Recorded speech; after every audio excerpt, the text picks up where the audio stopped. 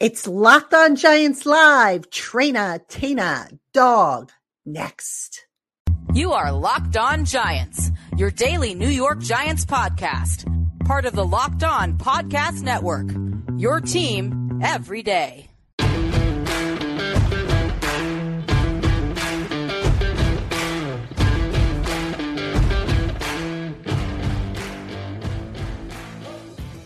This episode of the Locked On Giants podcast is brought to you by Prize Picks. Go to prizepicks.com/LockedOnNFL and use the promo code LockedOnNFL for a first deposit match up to $100. That's prizepicks.com/LockedOnNFL for a first deposit match up to $100.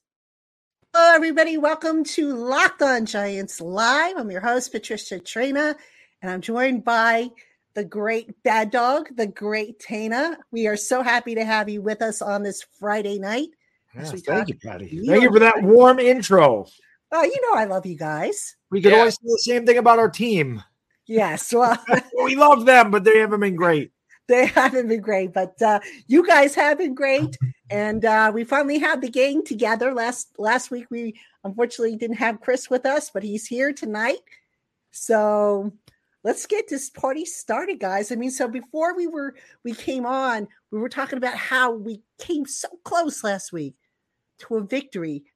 But, you know, at the end of the day, a loss is a loss, a win is a win. But still, guys, what did you like from last week's game that you feel is something that this team can build on?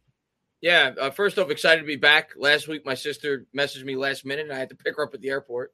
But I'm excited to be back talking Giants football with you guys. And, yeah, I think there was a lot to build off of last week. I know you don't want to hear that as a fan coming into a year where we all had much higher expectations. We were all thinking playoffs. But I think at this point, you got to kind of temper your expectations a bit. This team is banged up. They haven't looked the way that we thought that they would.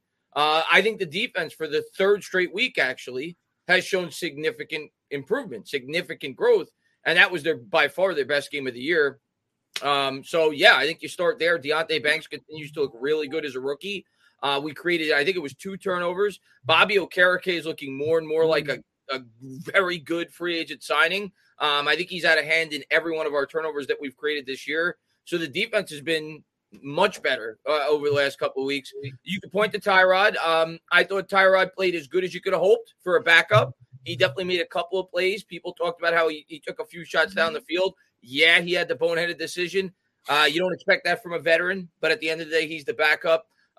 Gave us a chance to win. That's all you could have asked for, in my opinion, going into that game. And Barkley looked good. Barkley definitely got it going in the second half. So I think there was at least some signs of growth last week to make me believe that, yeah, this team's probably going to win 5 or 6 games this year. People that are begging for the number 1 pick that want a quarterback probably aren't going to get it. I think they'll find a way to win 4, 5, 6 games because the defense looks like it's getting better and better every week. Yeah, no question. I'll say this, and I mentioned this when I was doing the little my little thing with Louis T. He play the Commanders, so I work with a Washington content creator yesterday. And Tyrod Taylor, I'm not going to say he was better than Daniel Jones, but different than Daniel Jones. And sometimes different is better, if that makes any sense. We did see him take more shots down the field. Tyrod Taylor hasn't had 5 years of getting his brains scrambled in that pocket behind that line either. But I thought Tyrod Taylor was very decisive in his throws. I felt like he read the defense better, and I do feel like he stretched the field. Now, Saquon Barkley also has something to do with that as well. I want to give a big shout-out to Evan Neal. Evan Neal has taken a lot of crap this year. He had the bad comments. He was playing bad. I thought he was amazing on Sunday night. I thought he played really, really well. So you hope Evan Neal can build on that. I like Justin Pugh straight off the couch. That was funny. Justin Pugh may not be what he was. He was playing out of position. I mean, it's crazy how they just kind of threw him, hey, you're going to be his blindside protector. But I think what Justin Pugh brings is a guy that has experience. He brings leadership, and that can't be understated on a young team. The Giants are one of the youngest teams in the league, especially that line, which has had so many different lineups due to injuries or rotations or whatever it is. He's the type of guy that when that line does get healthy, when you get Thomas back, when you get JMS back, when you get a Zudu back or whoever, he could certainly help them out a lot. So I thought Evan Neal played really well. I thought the offense, outside of getting into the end zone, looked really good. They had 316 yards of offense. That was more than Buffalo had. And like Chris said, the defense is getting better and better every week. Outside of Miami, we did get cost 3 turnovers. Miami puts up 500 yards in everybody, so this isn't anything new. Micah McFadden has been absolutely awesome. I think he was a 5th-round pick out of Indiana. And this is where the GMs make their money. Like, people are so quick to kill Joe Shane. I put it on Twitter today. He's got good talent. Micah McFadden, Deonte Banks, Wandale looks really good. Kayvon Thibodeau is good. I know he takes a lot of crap because people expect him to be Micah Parsons. He's not. Jalen Hyatt played 77% of the snaps. It's the most he's played by far this year. And again, he brings a different dynamic. It's really difficult. This is how bad the Giants have been this year, okay? We scored 9 points, and that was the most complete game I felt that they played all season on both sides of the ball. So going against the Washington team that has allowed a ton of sacks, I think Sam Howell has been sacked the most. Maybe not the most, but he's right at the top. Yeah. This is definitely a guy that we can get to. He's turned the ball. He's thrown 6 or 7 interceptions this year. He's fumbled a couple times. If the Giants can get pressure on him early and often, this team we can beat. We've always beat Washington. So it will not surprise me if we win. But like Chris said, there's a lot to build on in this game. And that's better than a 1-win team that you watched on Sunday. Yeah, and some subtle changes made on both sides of the ball, which I think have paid off for them.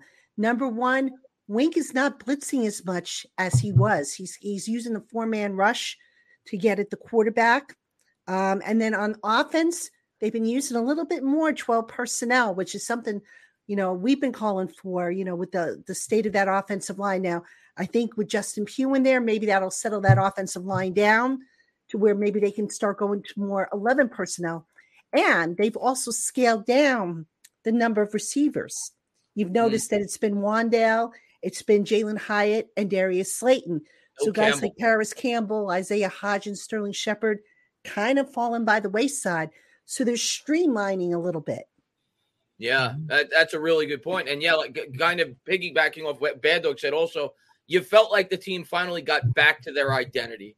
They ran the ball and they continued to run the ball. In the first half, they were only averaging like 2 or 2.5 yards a carry, but they still had like 18 or 19 carries. I think the coaching staff finally realized that we know we're a limited offense at this point with all the injuries that we have. We got to get back to doing what we did last year. We got to play grinded out football games. And that's really what I saw last week. And another thing I want to bring up, we say it every week, he needs to continue to get praise. Jamie Gillen and the special teams, once again, were very strong in this game. Yeah.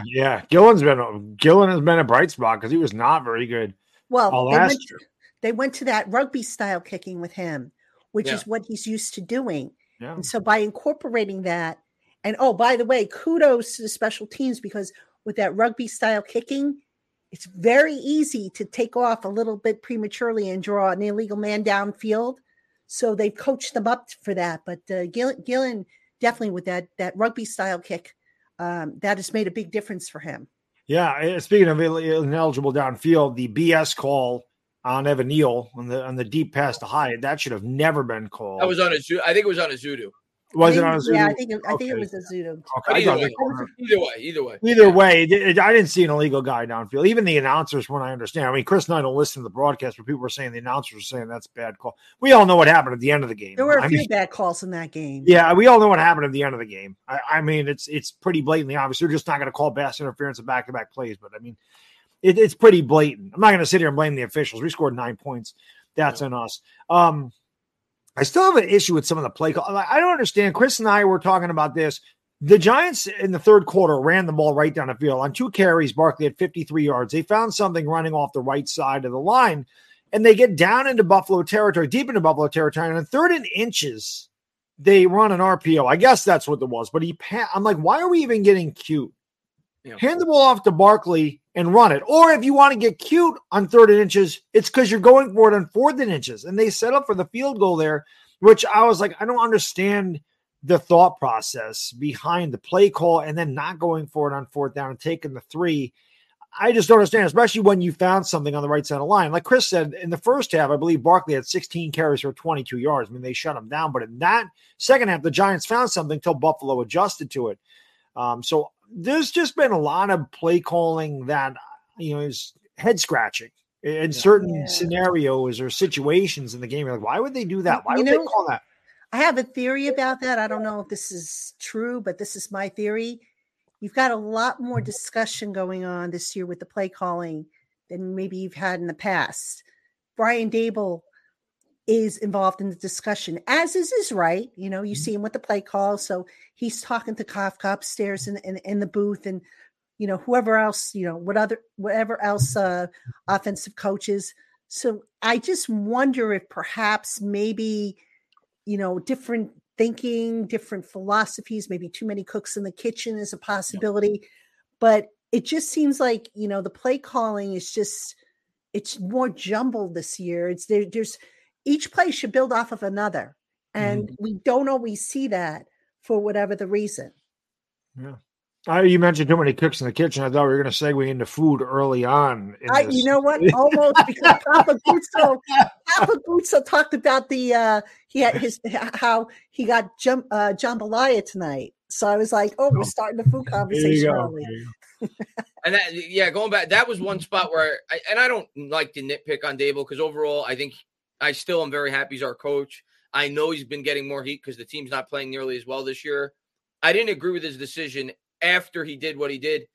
The way I looked at it in that situation, Patty, was it's 4th and an inch. It was literally an inch. Are you going to get a better opportunity in that game? And it turned out they did. But at that point in time, are you really going to realistically get a better opportunity in that game to score a touchdown? It's 4th and an inch on the 11-yard line. I understand you're taking the lead, but for me, Brian Daboll last year goes for that. Brian Daboll last year shows confidence in his team, and he goes for that. I didn't agree with that decision. I thought they should have shown more. If it was 4th and a full yard, I get it. But even if you don't get it, even if Buffalo goes down and scores a touchdown, you're still only down one possession. So for me, I thought it was the right decision there to go for it. So that was the one judgment call in that game where I strongly disagreed with Brian Daboll. Yeah, I mean, last year we talked about this with our season on the line pretty much against Washington in the second game. Daboll went for it 4th and 9 from like the Washington 45 or whatever. It was near midfield. And this year it's been ultra conservative. It really is. Sometimes you watch this offense and we would sit there and joke around, is Dr. Garrett calling the plays again? Because it's like these little 3-yard outs, these congested throws near the line of scrimmage with a bunch of defenders around. It's just, there's no reward to that. And there's a lot of, risk taken. And I think it's shown in the fact that Daniel Jones has already thrown more interceptions this year than he did last year. Granted, 3 of those were off his receiver's hands. That happened to Eli a lot as well. So there's not much you can do about that, but it's just, the offense seems just different. Again, maybe Barkley being out has something to do with this. It just doesn't seem to be, like you mentioned, Patty, the cohesive unit that it was last year. Yeah. I mean, Barkley returning, I mean, I firmly believe, and nobody's going to convince me otherwise, that did make a difference, because now you've got a guy you've got to account for, in addition to Tyrod, who, if he has to roll out, he can move around if he needs to. And that was missing. And, and a guy like Barkley is also helping, that offensive line, if you think about it, because now there's just the threat of running, and, he can find holes. He doesn't necessarily need that offensive line to open up a hole the size of a Mack truck or anything like that. So yeah, Barkley definitely had a big impact on that game. Mm-hmm. Yeah. Oh, Barkley's huge. For everybody that says he's just a running back, you're out of your mind. No. And that brings up the question. And we might as well talk about this now, because it's coming up. The trade deadline is Halloween, October 31st. I still see people saying they should trade Barkley. I've seen he's been getting asked about it by a lot of your counterparts in the media. I think you wait to see this game and next week. I've talked about this with Bad Dog too, Patty, and a lot of people, I think, just see the Saquon situation as one-sided. They're like, and I understand it. I clearly understand that side of it, where you have to trade him because you got to get something for him. We're in rebuild mode. He's a running back. He's not under contract next year. I'm not trading Saquon Barkley unless I get decent value. I'm not giving him away for a 3rd or 4th round pick, because the way I look at it, Patty, is if this team continues to go down the rabbit hole, if this team continues to stink this year and we do draft a quarterback and you take away Saquon Barkley, what the hell are you leaving that guy with to start his NFL career? So I do see value in bringing Saquon Barkley back on another tag for a young rookie quarterback. So I'm not giving the guy away for peanuts. He's too good of a football player. I'm not doing it. To play devil's advocate with that, though, if you do draft a rookie quarterback, what are the odds that he plays a lot of the year? I know it's New York, and I know people will be pushing, but we know that Daboll and Shane don't cater to the fans. They do what they want. So say that quarterback sits for 15 games, Barkley's really not going to help him because then he'd be out of the tag and they'd have to sign him to another contract. I also wonder if Barkley would take another franchise tag. Now, he got hurt this year, so maybe he would, but he's 27 at this point. And again, he dealt with another injury a year after this when he's going to be 28. When is he going to get that big payday? I'm more concerned about what Barkley would do if the Giants tagged him, because he wasn't happy this year, and he might just say, you know what, the hell with it. This time I am holding out. This time I'm not playing on this. This team's not good. Yeah. And especially if they got a rookie quarterback, he may say, you know what, this team's not good. This team's rebuilding. I'm getting out of the prime of my career. I want to get paid. I want to go to a winner. I want to produce, and I want to get my money and have a chance to win. So I guess I'm more concerned about Barkley's thought process as opposed to, his trade value. Because I still think you could get decent trade value, but if you let him walk, you'd get a compensatory pick. So you'd have to at least get more than the compensatory pick. Yeah. So I'm with you, Chris. I'm not giving him away for peanuts, but I just worry about Barkley's mindset going into 2024 if they tagged him again. Yeah. I'll tell you what, I'd be surprised if they tagged him again. But to your point about the quarterback situation, if the Giants get within sniffing distance of one of these top quarterbacks that are coming out in the draft, I could see a scenario very easily where they take one of these quarterbacks, but keep Daniel Jones just sort of like a transition quarterback. You think back to when Kurt Warner was the transition guy for Eli until Eli was ready. So maybe, I don't know, maybe you history repeats itself. That's exactly what they would do. They'd have no choice but to do it. I mean, Daniel Jones's contract is huge. Well, they can trade that contract and they can save. Hypothetically, they could, but is a team going to be willing to take on that contract with the year that I think it's possible. I mean, it's depends really on Jones's neck. If the contract as people make it out to be honest. I think his neck, it might have something to do with it, though, too. That too. That would probably. I agree with you. I think if we draft a quarterback, Jones is the starter to start the year. And probably for the first 5 or 6 weeks, and you see where it goes from there, and then you make the transition. That's probably what they would do. Absolutely. Yeah. Because, you think back to this team, somebody asked me this question, and I never really got a chance to answer it, but I'll throw it out here now. Everybody's like, how did we get this so wrong with this team? Coming off the 9-7-1 record, a playoff berth, they won a playoff game. They looked like, they were miles ahead, and now they've gone back to maybe looking the way they should have looked last year, if you think about it. Yeah. And I blame, in part the injuries, because this roster is not the roster that they were planning to go into the season with. That's part of it, obviously. But also there's a lack of depth at certain spots, and that has come back to bite them. Yeah. I mean, did they really need to sign, for example, Paris Campbell when they could have devoted that money to either an offensive lineman or an edge rusher?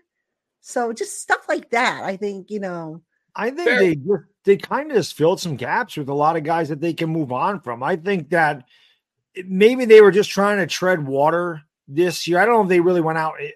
On paper, they look better when they got Darren Waller and Jalen Hyatt and JMS. It looked better. Bobby Okereke. It looked better on paper. But I think a lot of these one-year deals are just to kind of tread water so that the Gettleman era is kind of being ushered out. Something I talked about on Twitter. Leo's going to be gone. I don't know what's going on with McKinney. That's a guy that's very tradable, in my opinion. And I love X. He's my favorite Giant. But he's kind of seems like he's been disgruntled, probably because a lot of Thomas got paid, Jones got paid, Sexy Dexy got paid.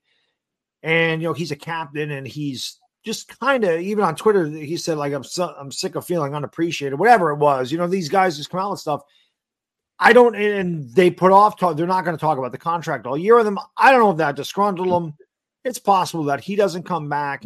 There's a lot of guys. It's possible. Slayton, although I like Darius Slayton, but they'd save $6 million if they let him go. You could put that into an offensive lineman or an edge rusher if you choose to. So I feel like maybe that was their deal, and maybe they could strike, catch lightning in a bottle 2 years in a row. It's weird the way they did it, but again, they get out of all these contracts. Then they have a good amount of cap space where they can bring their own guys in here. Like I said, as they usher the Gettleman guys out, I can't imagine Azeez Ojulari will be back and the guy can't stay healthy. So I hate that we're talking about this for Halloween next year. Yeah. Where we are. But here we are. We have to, that's the topic du jour, if you will. But, I could see, I don't think Joe Schoen, if they lose the next 2 games or one of the next 2 games, I don't think he goes crazy with trades. Could I see him maybe moving Leo if there's a taker? Absolutely. Because here's the other thing you got to remember. The Giants are in fairly good cap condition for next year, but they could be better. All right. Now, if you think about it, they basically re-signed all their big guns, if you will. Andrew Thomas, Dexy, Graham Gano, I believe, got a new one. Yep. Now, Barkley obviously would have to be addressed. So you add some more cap space, maybe you bring him back. Xavier McKinney, I have a feeling he's not going to be back, as much as I hate to admit it. But if you can trade one of these big contracts like a Leo or an Adoree Jackson, and I think Leo is the more likely of the two to get traded, you get cap space and you get additional draft picks, because right now the Giants only have 6 picks next year. All right. They don't have the chips, if you will, to move up and down the board. And depending on where they land in the draft order, you want to have those extra chips. Yeah, without question. I mean, Patty, we may have talked about this last week. I don't remember because I'm getting old and there's a lot of things floating around in my brain. But this is a mirror image. I talked about 2021, but this is more 2017. The reason I say that is 2016, although the Giants were an older team and they spent a lot in free agency that year, they had a very weak schedule. They beat most of the weak teams by a touchdown or less. They played good teams. They got beat up pretty bad. They were dominated by better teams. 2017, they drafted Evan Ingram. Looked like the offense improved. You were thinking this team's going back to the playoffs, second year under Ben McAdoo. They played a tougher schedule. They got besieged by injuries. They ended up 3-13. That's kind of what's happened this year. We played a weaker schedule last year, won a lot of close games. This year, and we got dominated by Dallas and Philly and the better teams of the league. They beat us up pretty good. And this year, it's much tougher schedule. A lot of injuries to this team in general, especially on the offensive side of the football. And here we are again. We're 1-5. So it's kind of a mirror image. Like I said, the only difference is that 2016 team was older than this one. I just remember them trading Snacks Harrison for a 5th. And I could see Leo going to a place like Miami, say, a contender. The Raiders are probably would be a team to watch. So, I mean, it's very possible that if they get a 5th rounder for Leo and get rid of that contract, there's no reason. And here's the other thing, people were saying, oh, well, who would take on that contract? Folks, you got to remember something. Depending on when he's traded, let's say, he gets traded week 8. So that means he is owed 9 more weeks of salary. So you're prorating the savings for both the Giants and for the acquiring team. So it's not like they're going to acquire, what is Leo, an $18 million base? Well, that's his total cap hit. Gotcha. What's his base? It's like $18 million. So it's not like the acquiring team is going to have to put out $18 million to fit him in. It's going to be 18 divided by 18 million divided by 17 weeks. And then you multiply that per week by however many weeks are left by the time the trade is made. So that's how that works. So yeah, it is very possible that somebody may want to take on that contract. And, the Giants didn't do anything with him to lower his cap number. They're not extending him. I get the feeling they're going to move on from him anyway. So if they can get a 5th round pick, like Dog, you said, why not do it? Yeah, the only counter argument I could make to that is you might be able to, especially if you're not going to spend next year, you'd probably get a higher comp pick for Leo. I mean, we've seen the market for interior defensive linemen. You saw what they signed this offseason. Dalvin Tomlinson got $17 million a year, 16, whatever he got. So you may just say, let Leo sign somewhere else next year. We'll get a 4th round comp pick. But yeah, but you won't get that until the following year. You wouldn't get it to the following. Of course, you wouldn't get it to the following year. That's the only. But if you can get a draft pick, you can use the draft pick next year. Yeah, if you could get a 5th-round pick for Leo, you do it. I mean, he's not. I agree with you. If you get a 5th-round pick for Leo, you do it. If somebody's willing to take on that contract. Yeah. I mean, it don't rule it out because, like you said, it's not going to be the full 18 million that the team is going to have to absorb. And as far as the cap savings, it becomes a post June 1st transaction. So not that it matters because I think Leo has if I'm not mistaken, I think he's got a voidable year next year. So the money's spread out anyway. Regarding the I think we have cap. like $6 million next year. I mean, Yeah, so it kind of cancels each other out. So I could definitely I would not be surprised. I mean, that would probably be the number one guy I would think if they were looking to move somebody, he would be it. But we'll see. Maybe. I think it's Barkley, but I think the price has to be right. Yeah, Barkley, I'd be surprised. Yeah, I would be surprised if Barkley gets moved. I really would. I'll throw out a guy, a name that, and somebody asked me about this today. And nobody's talking about this guy as a possible trade chip. So Darren Waller? No. You're kind of close, and it's not Bellinger. Isaiah Hodgins. Hodgins is kind of seen his snaps roll back a little bit. Yep. If the Giants wanted to move one of those receivers, because Lord knows they got a whole bunch of them, and they're scaling it back, like I said before. Maybe they look to move Hodgins. He's a young enough guy. He's under contract, I think for 2 years. I'm not sure. I'd have to go back and look. Yeah. Maybe you look to move him. Or maybe a guy like, you think about a team like the Chiefs, who's kind of void of weapons. You look over there, a guy like Paris Campbell might play really well in that system. They made a trade with us last year for Tony. Maybe a guy like that could make sense for a team like they that. do like Giants receivers. Richie James is also over there. So. Yep. I can see Campbell fitting in very well there. It's possible. Maybe get a 5th-round pick for him. So yeah, things like that I think are possible. It's possible. I mean, you can't rule it out. I just feel that if they do make a trade, it's going to be one that's going to have everybody go, "Whoa, did not see that happen." So I'm kind of thinking outside the box here on what scenarios would prompt somebody to say, "Wow, I didn't see that happening." Yeah, I think Waller would be a whoa. I didn't see because we just got him this year, but he hasn't really been involved in the offense at all. And I think he's here. What is he on a 3-year deal? Or I think so. I think he's got. Yeah, he just redid his deal. So and it's not that much. So no. I mean, a team like Cincinnati, say, who could use a tight end. I don't think they trade Waller. I'd be. Yeah, I'm just saying that would be a whoa. I didn't see that one coming. Right. Because they didn't bring Waller in here to trade him. They brought him in here to be. They didn't sign him to trade him. That's right. Well, it's not Gettleman, so we, I think we're okay there. Yeah. Let me see. Waller he signed through 2026. Yeah. And he has guaranteed money this year and no guaranteed money the remaining years of his contract. Thought if I'm not mistaken, I thought they backloaded some of that money before the year started. Did. Yeah. Yeah, they did. Yeah. So, not too bad. Although, again, I don't think they look to trade him.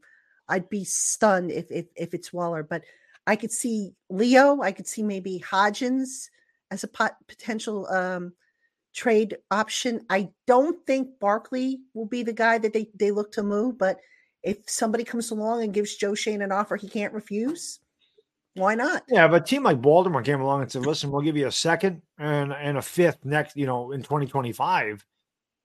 They might have to do it. Like Baltimore don't have the running back. They're using Gus Edwards and Justice Hill, and a team like Baltimore could certainly use a Barkley. He'd also be reunited with Odell Beckham for whatever that means. But Baltimore's a good fit for Saquon. The Jets don't really – they have Dalvin Cook. Breece Hall's back, but I don't see the Giants trading anybody. No, they wouldn't trade with the Jets anyway. But. I don't think so. All right. A couple people have asked for injury updates and statuses and stuff like that, starting with Daniel Jones. All right. So Daniel Jones all this week limited, but did not do any team drills. He also is not cleared for contact or was not cleared for contact as of this afternoon when they practice. Folks, I would be stunned, and I mean stunned, if Jones plays on Sunday. Yeah. Dable says, I have no problem with it if he comes in, even though he hasn't practiced. I'm sorry. Some weird don't going see on it. with those two guys. I don't know what it is. Yeah, I just don't see. So I right now, if I had to guess, I would say probably no on Daniel Jones. But a guy who I'm concerned about is Evan Neal. And I don't think, enough people mentioned this today. So Evan Neal did not practice on Wednesday. He was limited on Thursday, did not practice today. And I believe he got a questionable designation with that ankle. I'm wondering if he's going to be able to go. And we are going to have another offensive line combination. But my goodness, these shakeups. Yeah, that's great. But he had that ankle last week, right?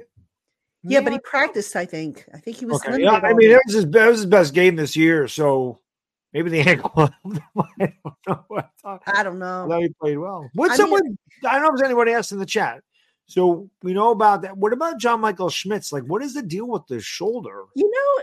I saw John Michael the other day in the locker room. Didn't have a wrap on, didn't have anything on his shoulder. He looked like he was moving it okay. So I really don't know what the deal is. Is it, it could be a stinger. Maybe it's a sting. I don't know. But he didn't have any wrap. Or, usually guys that have injuries, they walk around with a wrap on their whatever part of their body is affected, or they limp or whatever. John Michael was moving, fine. He was reaching for stuff in his locker and moving his arms around. And I was like, So I really don't know. I'm mystified about that one, to be honest with you. Weird. So let's see. Somebody also asked about Andrew Thomas. Supposedly the Jet game was the week that they were going to hope to ramp him up for. I don't know, man. I've heard his injury is pretty bad, and he had that setback when he tried to practice a few weeks ago. So they basically went back to square one. I mean, I wonder if we see Andrew Thomas until, like after the bye, which, at that point we're almost done with this season. But hopefully Andrew gets back because they miss him. Could he be an IR designation? Short-term IR? He could be, but at this point, I don't think they're going to do that. Okay. If they were going to do it, they should have done it weeks ago. Well, we know this team hasn't done what they should have been doing all year. So who knows? Yeah. And I know somebody's asking about Jay Walnuts is asking about Aaron Robinson, kind of the forgotten guy. Last I checked with Aaron Robinson, he had no idea what they were thinking. He told me he was feeling better. He was feeling good. He was moving around. But you know what? Do they really need him at this point is the question. You can't just bring a guy back unless you have a roster spot for him. And right now, to me, I would think the priority is making sure they've got what they need on the offensive line. So maybe bringing Aaron Robinson back, they can afford to wait if they need to. I don't even know what worth Aaron Robinson brings at this point. I swear he hasn't played a snap in a real NFL game. Doesn't seem like it anyway. It's been forever.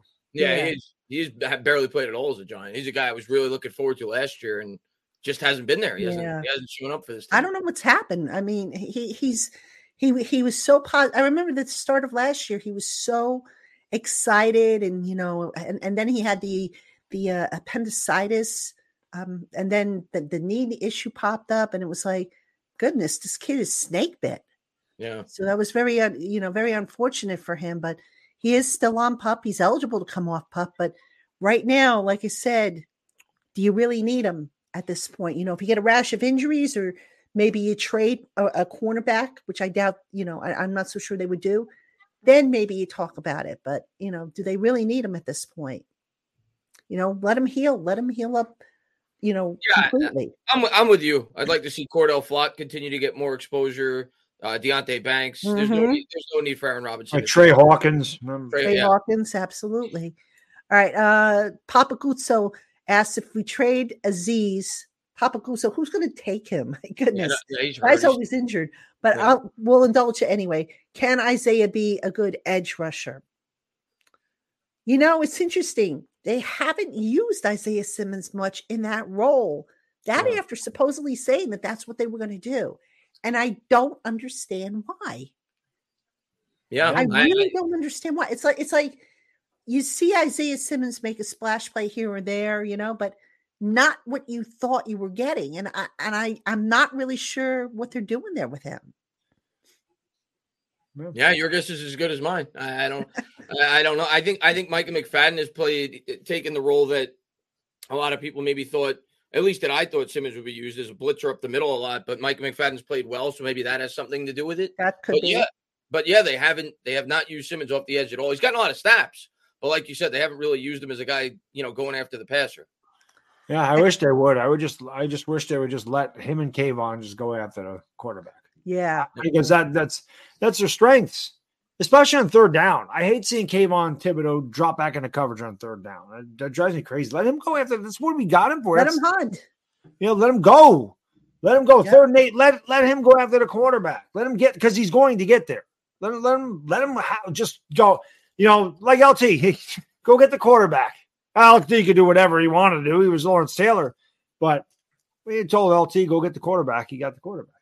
And even when Parcells didn't tell him to get the quarterback, I think that was back in 1981 or 82, and Parcells says, we don't even have what you're doing, and Taylor says, well, you better put it in then because it's good. So yeah, he was special. He was definitely special, LT.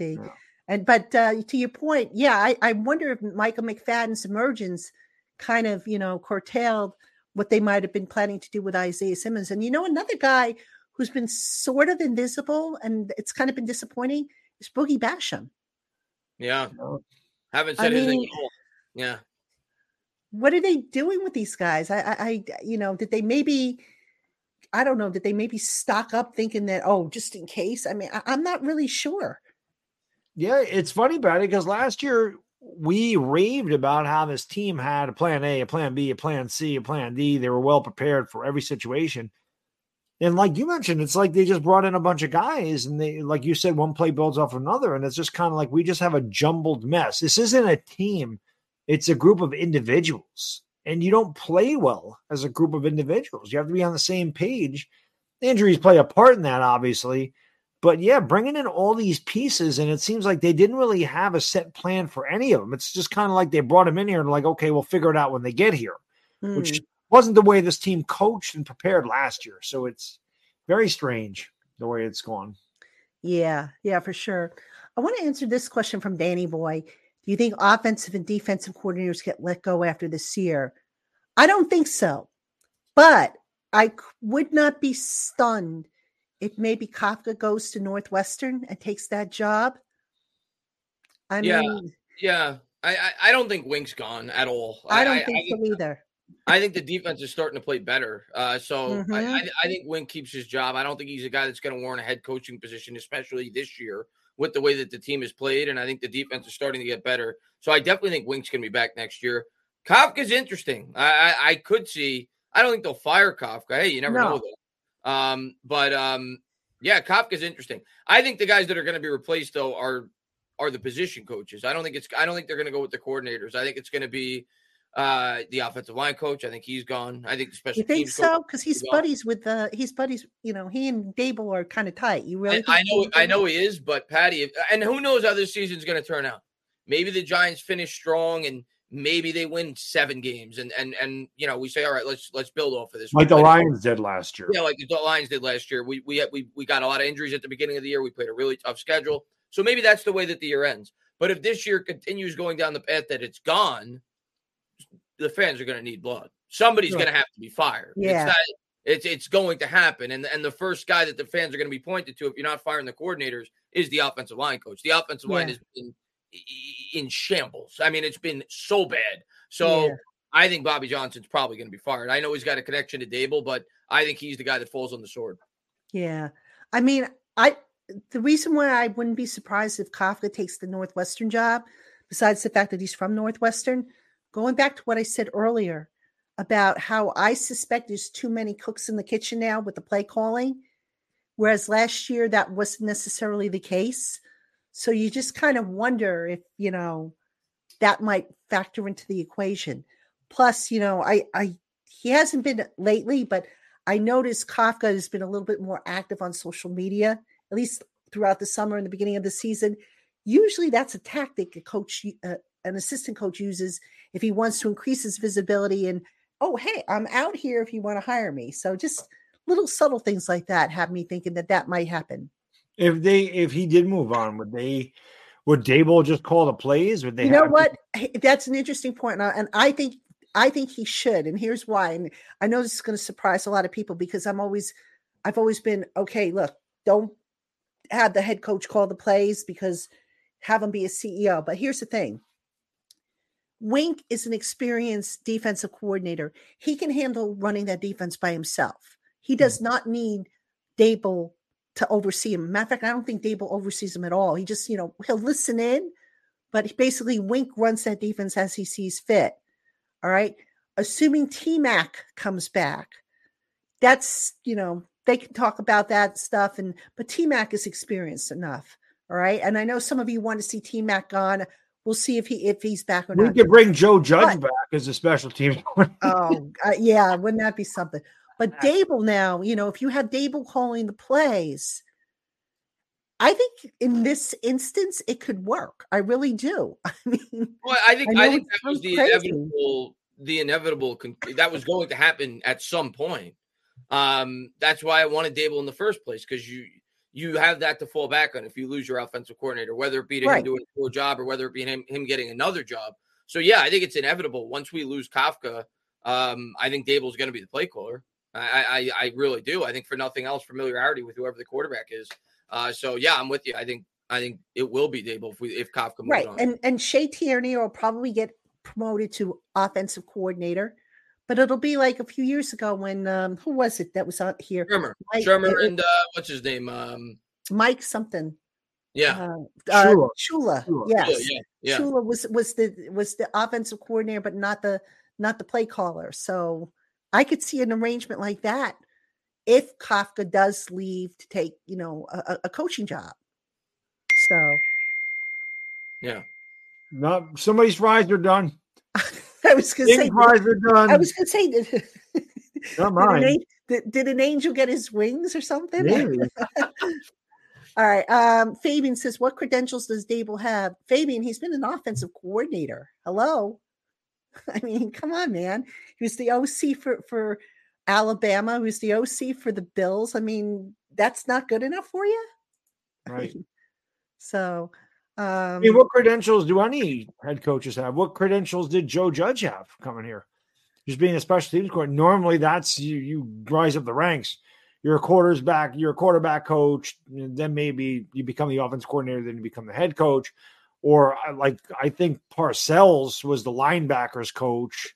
I don't know if Parcells ever became the defense coordinator. I just remember he was the linebackers coach. Then I think he became the head coach. I don't remember he was.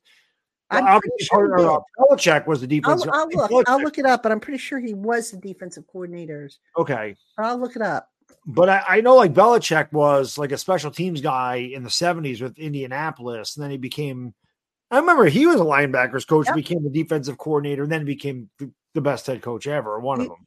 He was, dog. I was right. 1981 to 82, he was DC and linebackers coach. Okay, so he was both. Yes. Both. And now that I think about it, I remember George Martin talking about how they didn't want to share. Not George Martin. I'm sorry, Harry Carson talking about how they didn't want to share him with the rest of the defense. Yeah. So he was good, man. Parcells was the man. Yeah, definitely. All right, guys, let's take our first commercial break here. So when we come back, we'll continue talking about the Giants. They've got hopefully a quote unquote get right game this weekend. And then, of course, we will get some of your questions in as we go along here on Locked On Giants Live. Please don't go anywhere. Hey, Giant fans, you never know when an unexpected illness is going to strike. You could be on vacation in another country or tucked miles away from civilization at a quiet island retreat. Well, now you don't need to be caught unprepared when you have Jase Medical's Jase Case. The Jase Case is a personalized emergency medication kit that contains 5 essential antibiotics that treat the most common and deadly bacterial infections. You can also customize your Jase Case by adding other medications based on your needs. To get your Jase Case, head to jasemedical.com to complete a medical intake form. And if warranted, one of their board-certified physicians will reach out to further discuss your specific needs. Once you're approved, Jace will handle everything from issuing the prescriptions to having the medication shipped straight to your door.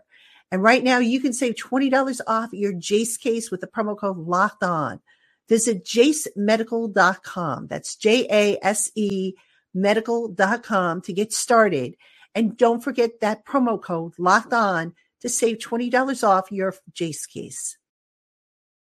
Hey, Giant fans, snap into NFL action with FanDuel, America's #1 sportsbook. Right now, new customers can bet $5 and get $200 back in bonus bets guaranteed. The New York Giants are a 2.5-point underdog this weekend at home, but historically, the Giants have found a way to top their longtime division rival, Washington Commanders, which would mean if they do so again this weekend, they'll beat the spread. So this is just one of the many types of bets you can place with FanDuel. The app is easy to use, and you can bet on everything from spreads to player props and more, no matter what the sport. So visit FanDuel.com/lockedon and get started. FanDuel, official partner of the NFL.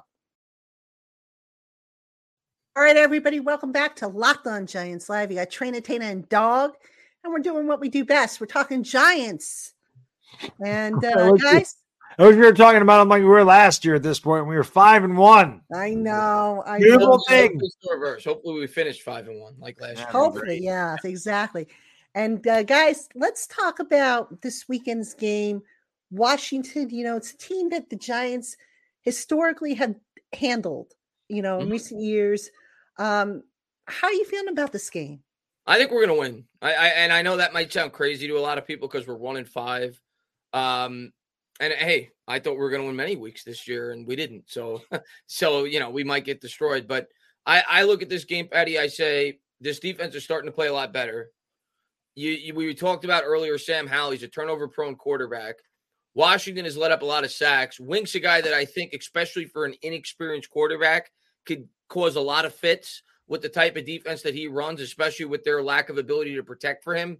I think we're going to create some turnovers in this game, and I think the Giants are going to win, provided that we don't turn the ball over ourselves. Like if Tyrod's the quarterback this week, which I think he's going to be, he's got to play like he did last week. I don't even need big plays. Just don't turn the ball over. Manage the game and let the defense win the game. So if they do that, I think they'll win. I think they're going to create some turnovers against Howell. I also think the Giants are going to win, and I put that out on Twitter at the beginning of the week. I said, call me crazy. I feel like we're winning on Sunday. Heavy dose of 26. Heavy dose of 26. I mean, Saquon Barkley, historically in his career, has done extremely well against Washington, as does Daniel Jones. Daniel Jones obviously not going to play. Daniel Jones really should be undefeated against Washington. We all know that the only reason he lost the game was because Dexter Lawrence jumped off sides, which he wasn't off sides, and they got a chance to make the game-winning field goal after they'd missed it. So he really should be 6-0. Not to mention he had a touchdown call back in that game for 33 yards. That was an invisible holding, and Darius Slayton dropped the touchdown. I mean, I remember Daniel Jones killed them in that game in 2021, and we ended up losing, and that's how you know you're a bad team. Just bad things happen to you. But I just feel like the offense was more balanced. I feel like Tyrod Taylor having, it's just different. When I talked to Louis about this, he was like, you guys don't have film on Sam Howell. And Sam Howell played really well against the Eagles, and it's true. But how much tape does anybody have on Tyrod Taylor? You have tape on Tyrod Taylor from back in his days of Buffalo and Cleveland, but you don't really have any tape with him with the Giants. So how do you really prepare for Tyrod Taylor? Because, again, we saw those deep shots that Darius Slayton was much more involved. We saw Jalen Hyatt getting, throw some passes down the field. We saw Darren Waller get involved. You saw a lot of different receivers get involved. And, again, you saw Saquon Barkley run the ball effectively. So I think the offense can do enough. Like Chris said, if we don't turn it over. But like Chris said as well, the defense has to win this game. It is by far our best unit. It has played really, really well. They played extremely well against Seattle. I know they gave up 24 points. Well, they gave up 17, but one started at the 7-yard line and one was a pick six. So really they gave up 14. They got pressure on Geno Smith. They shut down one of the best offenses in the league last week. Deonte Banks has been the best against elite receivers. He's going to get a chance with Terry McLaurin this week. Mm-hmm. But if we can hold them up a little bit and Sam Howell doesn't get the ball off immediately, there's definitely turnovers to be had here. He turned the ball over 5 times against Buffalo. So it is very possible Wink Martindale's ability to, scheme blitzes, or if the Giants front four can get there, we definitely got a chance to win this game. And I just always feel confident against Washington. It's no knock on Washington. You said recently, historically, no team has owned a team like the Giants have owned Washington, beat them 105 or 106 times. No team's beat another team more than that. So I always feel good against Washington. We'll see what happens. All right. I mean, I feel good about it too.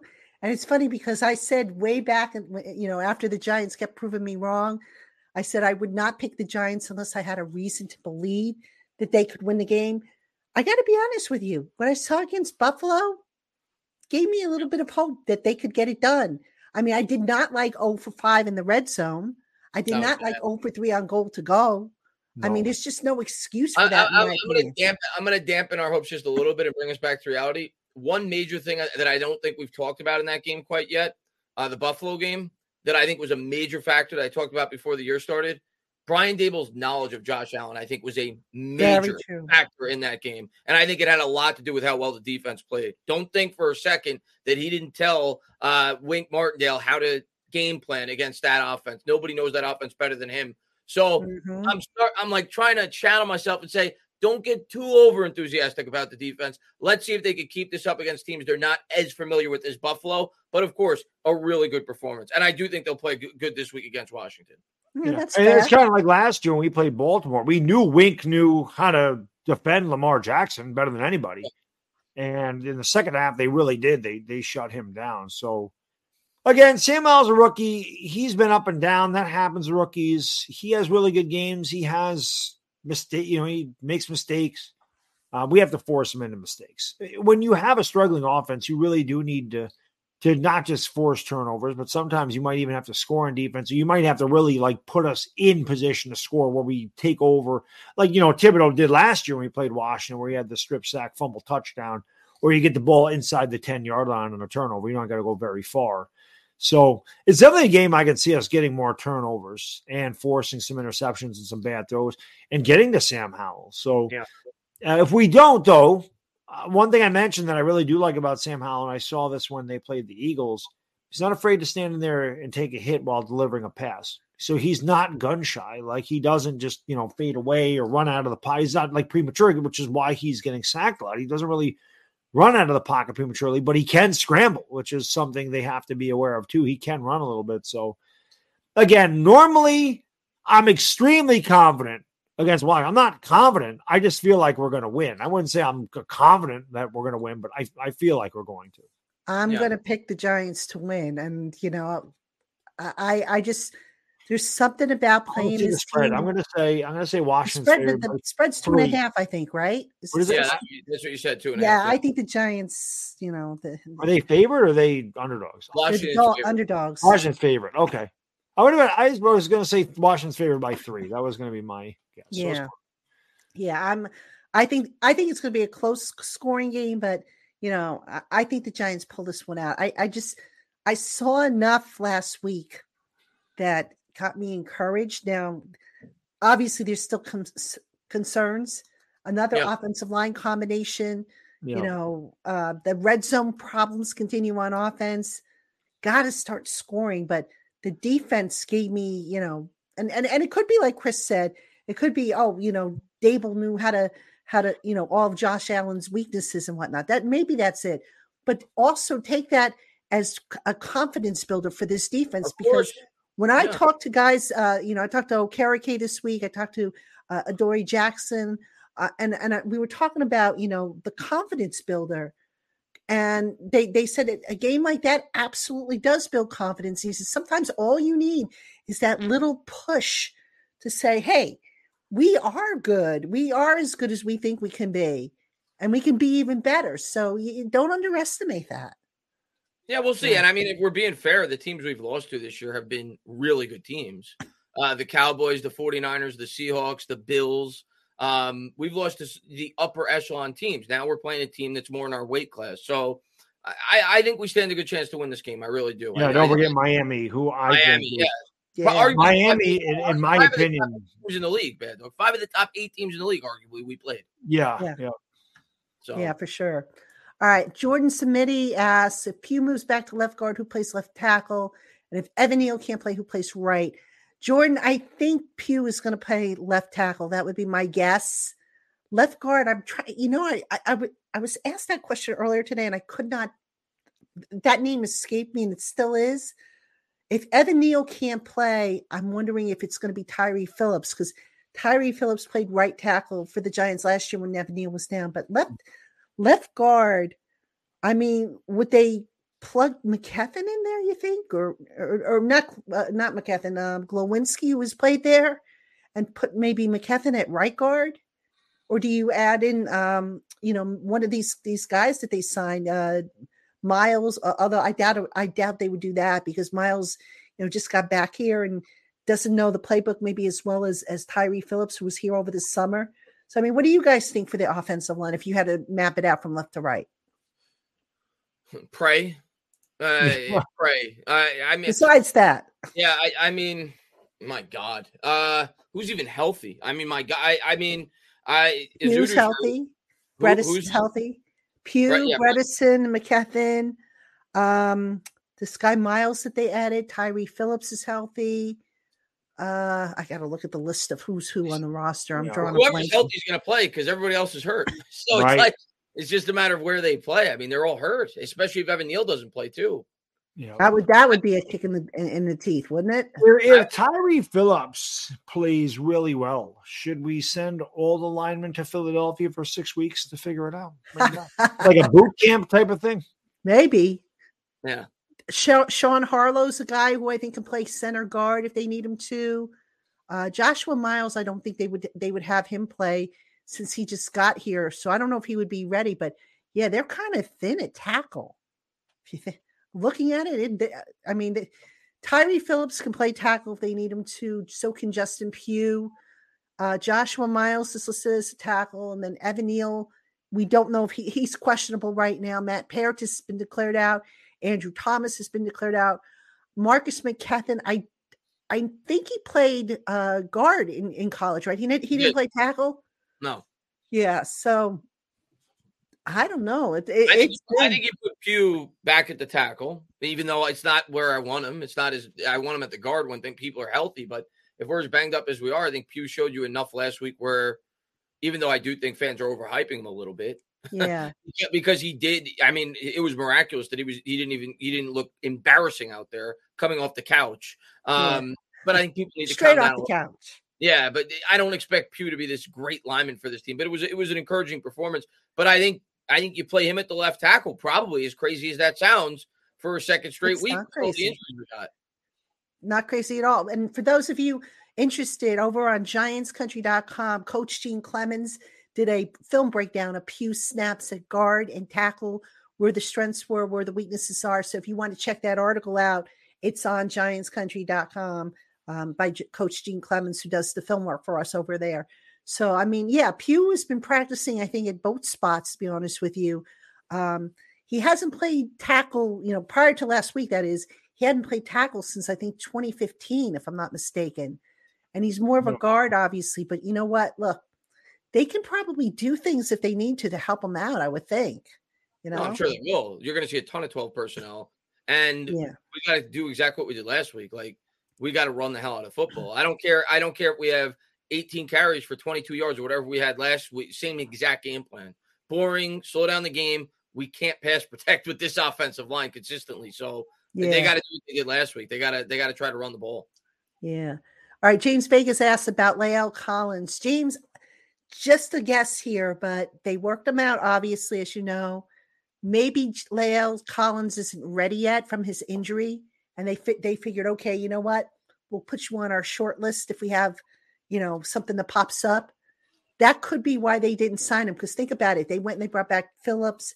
They went and they brought in Josh Miles. They added Pugh to the 53-man roster. What does that tell you about La'el Collins? Either he had a bad workout or he's not fully healthy enough to where he can give them quality snaps. So that's probably why La'el Collins also didn't sign with the Jets, from what I understand. I think the Jets were interested. I was just about to bring that up. The Jets brought him in, I think, the day before, the day after. He didn't sign with them either. So there's clearly something there that they didn't like. Yeah. I mean, he might not be healthy yet. Yeah. So, okay, let's see. We've got a question here from Freedom 516. Why don't we use Gray more with the run game? It's Saquon and Breida. I mean, Gray is pass protection is a key with these younger running backs. I mean, so that could be part of the reason why. And right now they're trying to find a role for him, as a return specialist. I'm not particularly impressed by him as a punt returner, but they're trying to, get him snaps to keep him, keep his head in the game, so to speak. Yeah, I mean, I think he's going to get a more expanded role, obviously, once Saquon's not here, which we'll see how soon that's going to be. Is it going to be midseason this year? Is it going to be next year? Is it going to be the year after? But I think that's when you'll see Gray start to get a more expanded role. Before then, next year maybe becomes the backup if Saquon stays, and maybe Breida probably won't be back. But at this point, I don't expect Gray, unless we trade Barkley, to get much more of a role than he's gotten. Yeah. I mean, his time will come. It will definitely come. But, right now, as long as Saquon, who, by the way, Saquon did not get an injury designation, so he's off the injury report. So it's going to be Saquon for sure. All right. Toe Able Island. Will Shep get a chance to play? Probably not a whole lot of snaps if he does. I mean, you look at what the Giants have done at the receiver. So their primary guys have been Slayton, Hyatt, and Robinson. And if you kind of think about it, you can kind of mix and, swap guys out. So for example, Hyatt is one of your outside guys. So maybe he's like Hodgins, for example, or, Wan'Dale Robinson's your slot guy. So maybe he's a Paris Campbell. So I don't think, I would be surprised if we see a lot of Shep, which is a shame because I know he wants to play. I always check in on him when I go into the locker room. We always, spend a few minutes talking, but he's also, willing to do whatever it takes for the team. So if it means he's got to sit on the bench and coach guys up, that's what he's doing. So. I don't see Shepard having a big role. I think they kind of brought him back just because I think part of it was for leadership and locker room presence. I don't think they ever really thought he was going to be a big part of the offense. And that's, they brought Hodgins back. They brought Slayton back. They brought in Paris Campbell. They brought in Darren Waller. So he kind of fell by the wayside because we have a lot of receivers like Shep. And unfortunately for him, he's getting older. We all are.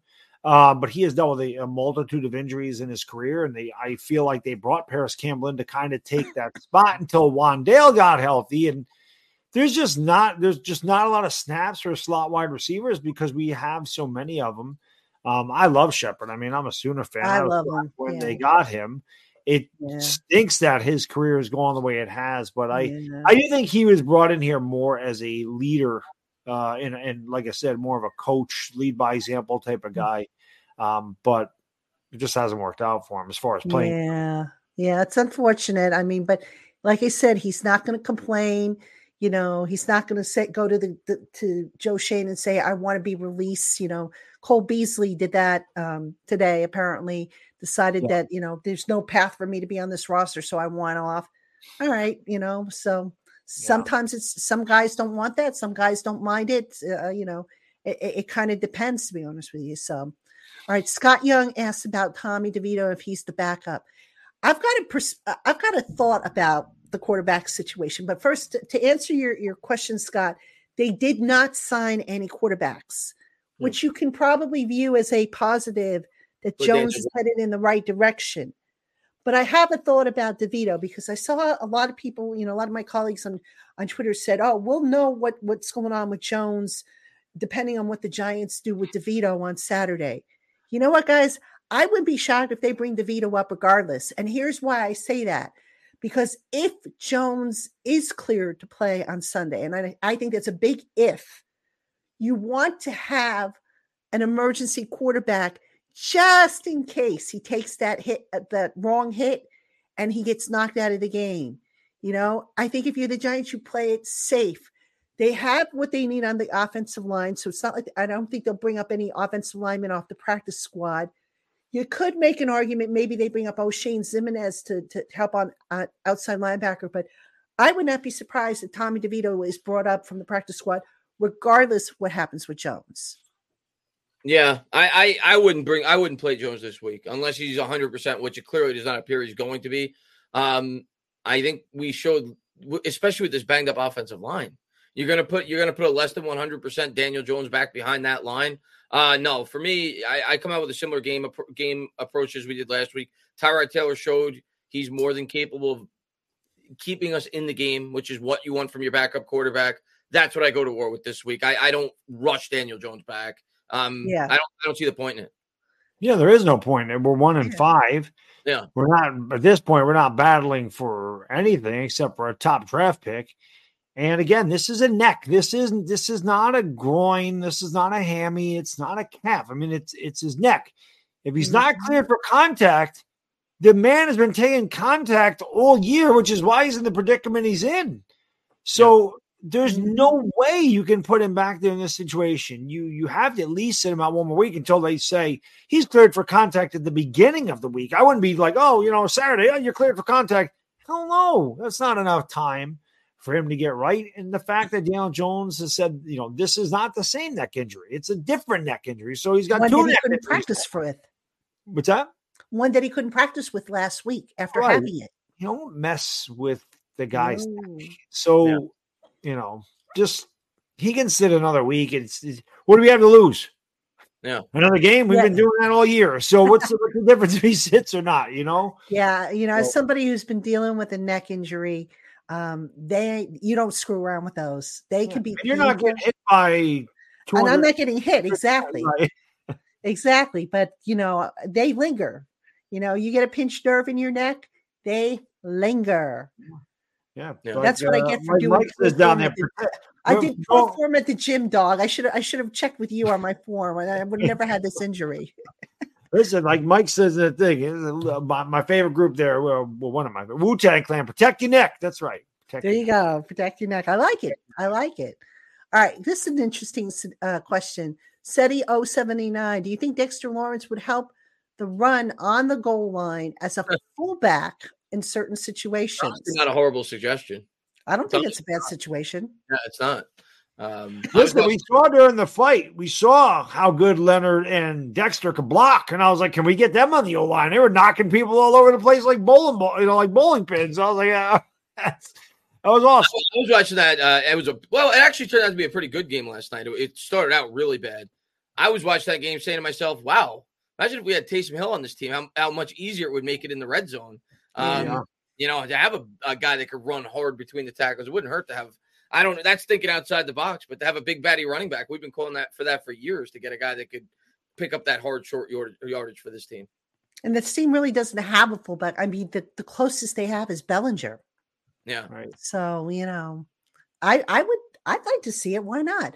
I guess maybe what holds him back is Dexter plays a lot of snaps on defense. Mm-hmm. Yeah. So maybe that's what holds him back. I don't know. All right. Fabian asked if Daniel Jones's injury was whiplash. Fabian, they never came out and said what it was, but if you look at the replay, it sure did look like his head jerked back and then forward like whiplash. So it's possible. It's possible that that's what it is, but they never confirmed or deny it. Somebody asked me, why are the coaches so, secretive about injuries? And I think there's a balance they're trying to strike here. It's like they have to declare if a guy is not at 100%, it's the league rules. But I think what Dable's maybe trying to do is not spill the details because it's a privacy type of thing. So, I mean, that's just a guess on my part. But trust me, we've asked Daniel, we've asked Dable, we've asked Kafka, we've asked, anybody who might be in the know what's with Daniel's neck, and they're just not talking. Yeah, it's funny, when he had the neck injury the last time, they didn't really ever say what it was, but it kept him out all year. I don't think they ever came out and said this was the injury. Right. They just said they're going to reevaluate him in August. That's what I remember. Before the 2022 season. So we never figured it out then. What I read, and again, you take it with a grain of salt, or maybe this was on the Up and Adams, so I forget, but he supposedly had a pain in the left part of his neck, and it went into his shoulder. Which could be a nerve. It could be that sounds like a nerve to me. I'm not a doctor by any stretch of the imagination, but that does sound like nerve. Right. Problem. I mean, that's what I don't know what his injury is, obviously, but for me, I can speak for myself. I have a pinched nerve that shows up in my neck every once in a while. that goes right down my shoulder, sometimes right down to my thumb. So, and sometimes I can feel it in my lower back. So it's all connected. And, I've been getting treatment for my injury, which, I've had now for a few months. So trying to avoid the MRI stuff, but I don't think I'm going to be able to outrun that much longer. So I may have to start drinking heavily if I have to go have an MRI. Well, if this season hasn't had you started doing that, maybe the MRI. Well, I don't know. You know what? There's this wine that I want to get. There's a vineyard here in Jersey, and I want to go to this vineyard to pick up a bottle of this wine.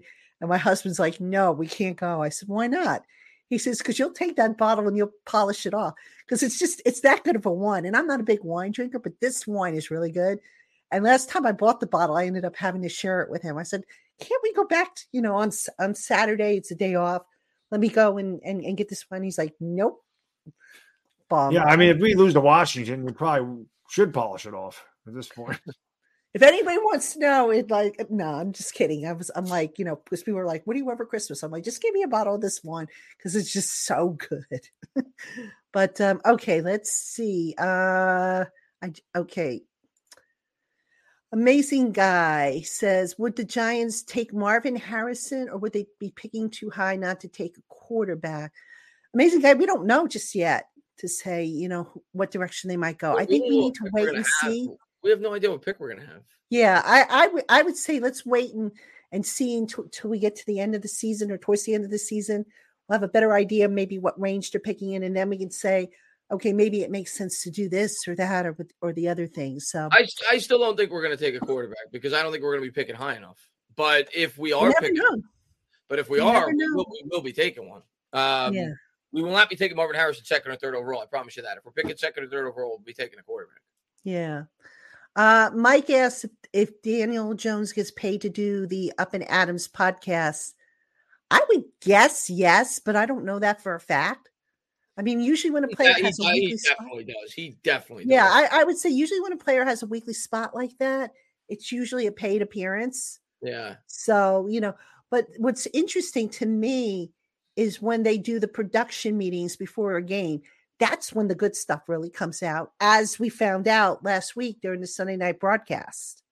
Yeah. Because that everything, they got to be straight with everybody. So no questions off limits and really, no answer it is held back from what I understand in those production meetings. Daniel definitely regrets doing that now, though, before the year started. Before the year started, of course, he was a hot commodity, signs the contract, Giants. Now his team's been so bad, he's been hurt. He's probably dreading going on that show every week. Yeah, fan base is killing him. The media is killing him. Yep. But no, he absolutely gets paid for that. There's no doubt about it. Yeah. Fabian asked, do we think it's a distraction? I'm assuming you mean Daniel's appearance on the Up and Adams. No, I don't think it's a distraction. I don't. He's doing it on his day off. Yeah. How is that a distraction? No, it's not. I don't think he looks totally comfortable doing it at times, but that's just Daniel. Yeah, I was going to say, I think that's just the way he looks all the time. Yeah. Yeah. You see him getting interviewed after the game or whatever. He doesn't. Yeah. It's just Daniel. By the way, did you guys, I think it was El Jefe. Did you see El Jeffe's Yes. video? Oh my God. The funniest thing about that is I missed it. What happened? They dub over like a yeah. So I'm just laughing. Goodness. I'm laughing at the people that think it's real. Like that makes me laugh. And then he plays it off like, oh my God, can you believe the nerve? You know how many people contacted me and said, "Is this real?" And I'm like, "No, guys, I was standing in that huddle. I can tell you for a fact that that's not real." You can tell just by the way the voice sounds. That's dubbed over. Absolutely. It's so clear. It reminded me of that bad lip reading thing, how they sync everything up just with the facial expressions and everything like that. That was funny though. Al Jeffy, he's the one that does Damn It, Daniel, right? Yeah. Yeah. So some of those are kind of funny, I think. But he's great. Yeah, he's creative is what they are. All right, let me see what we've got. Let's see. I just saw a question. Hold on. Where did I see it? if they were picking high and Williams isn't there, Scott Young likes Penix Jr. You know what? I tend to, it's early and I haven't done a whole lot with the draft, but I'm hearing more good things about Penix than Williams. I don't know if that's just, again, I haven't done any film study, but he had a great game recently, so that's probably why. I still think Caleb Williams will definitely be regarded as the number one prospect coming out. But Michael Penix, this year, there's still a ways to go. I think he's the favorite to win the Heisman. He has been unbelievable. And I keep talking about, you guys want to watch quarterbacks play? November 4th. It's USC versus Washington. It's Penix versus Caleb.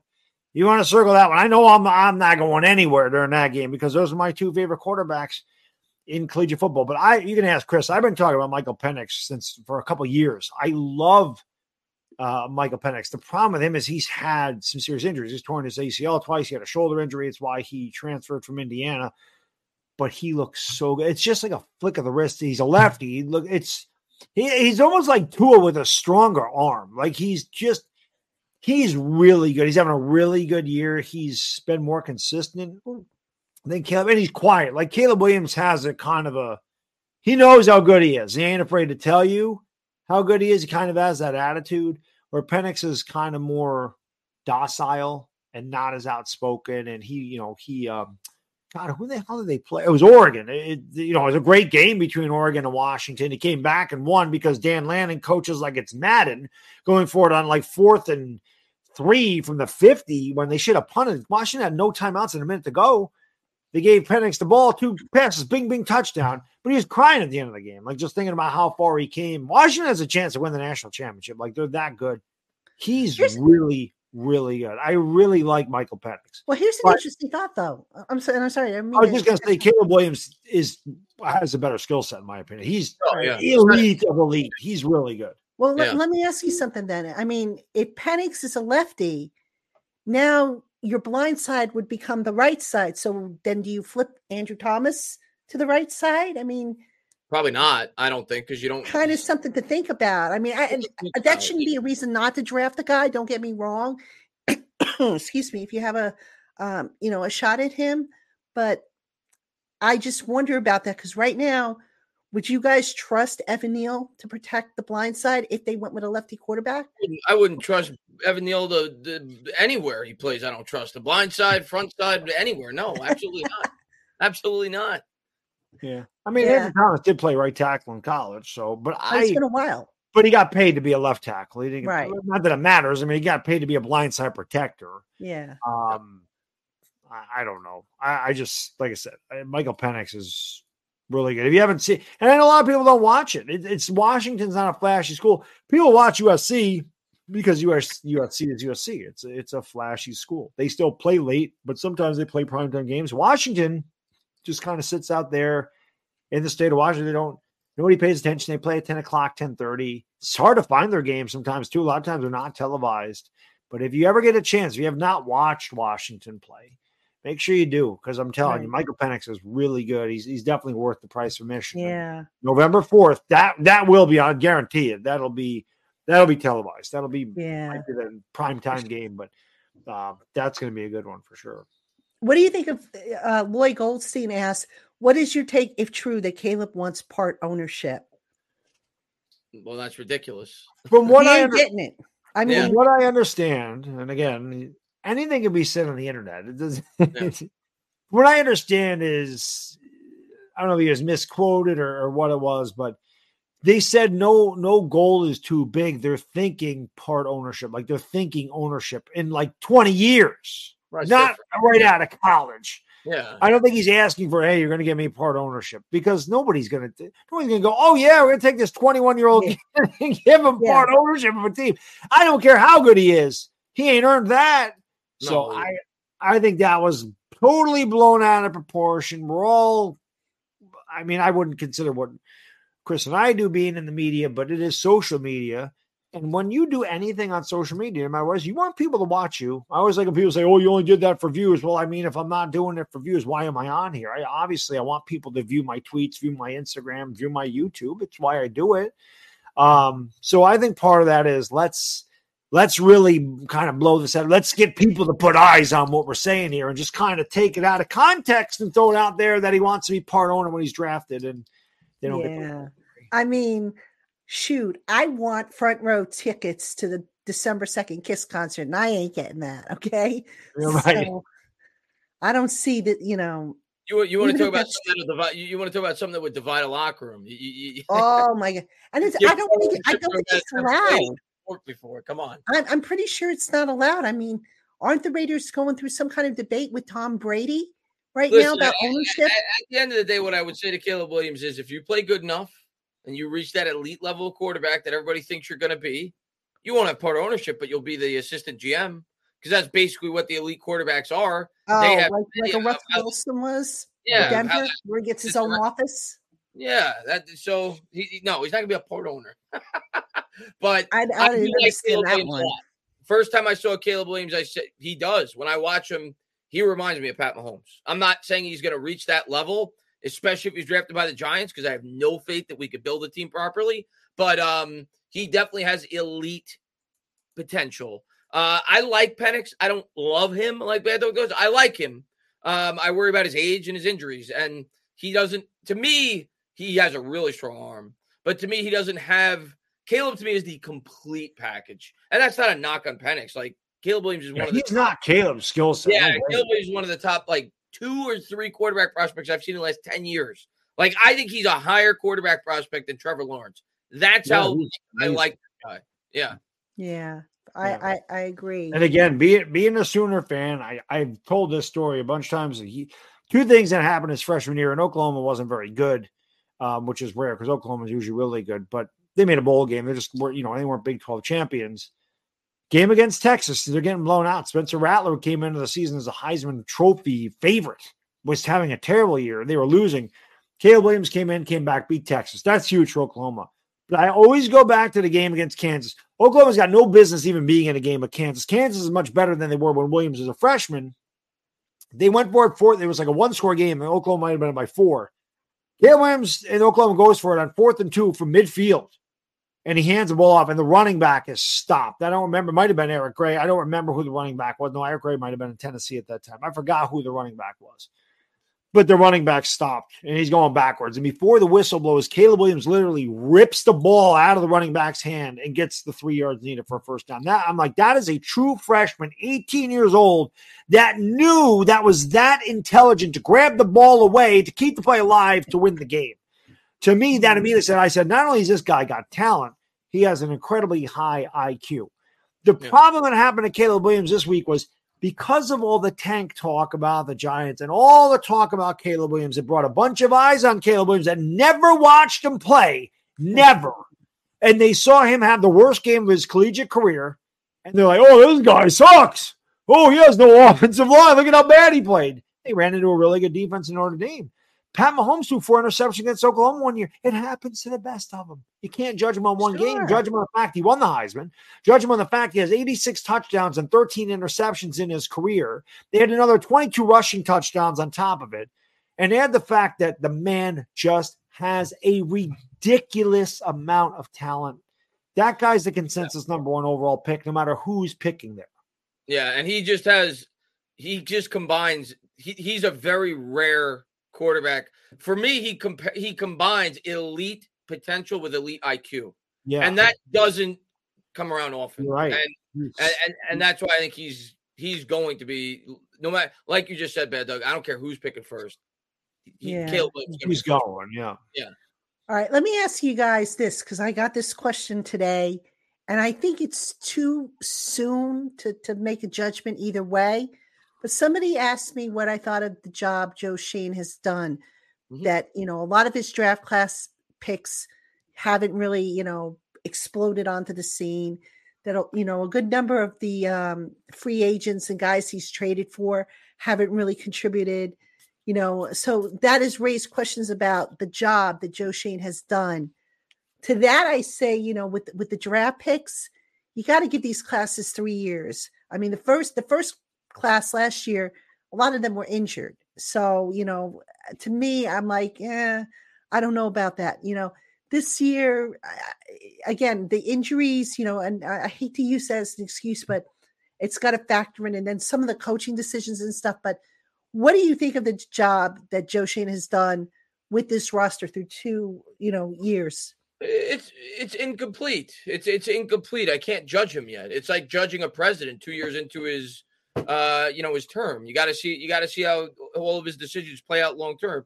So it's incomplete. Are there things that you could start to question? Sure. Evan Neal looks very questionable. There's no doubt about it.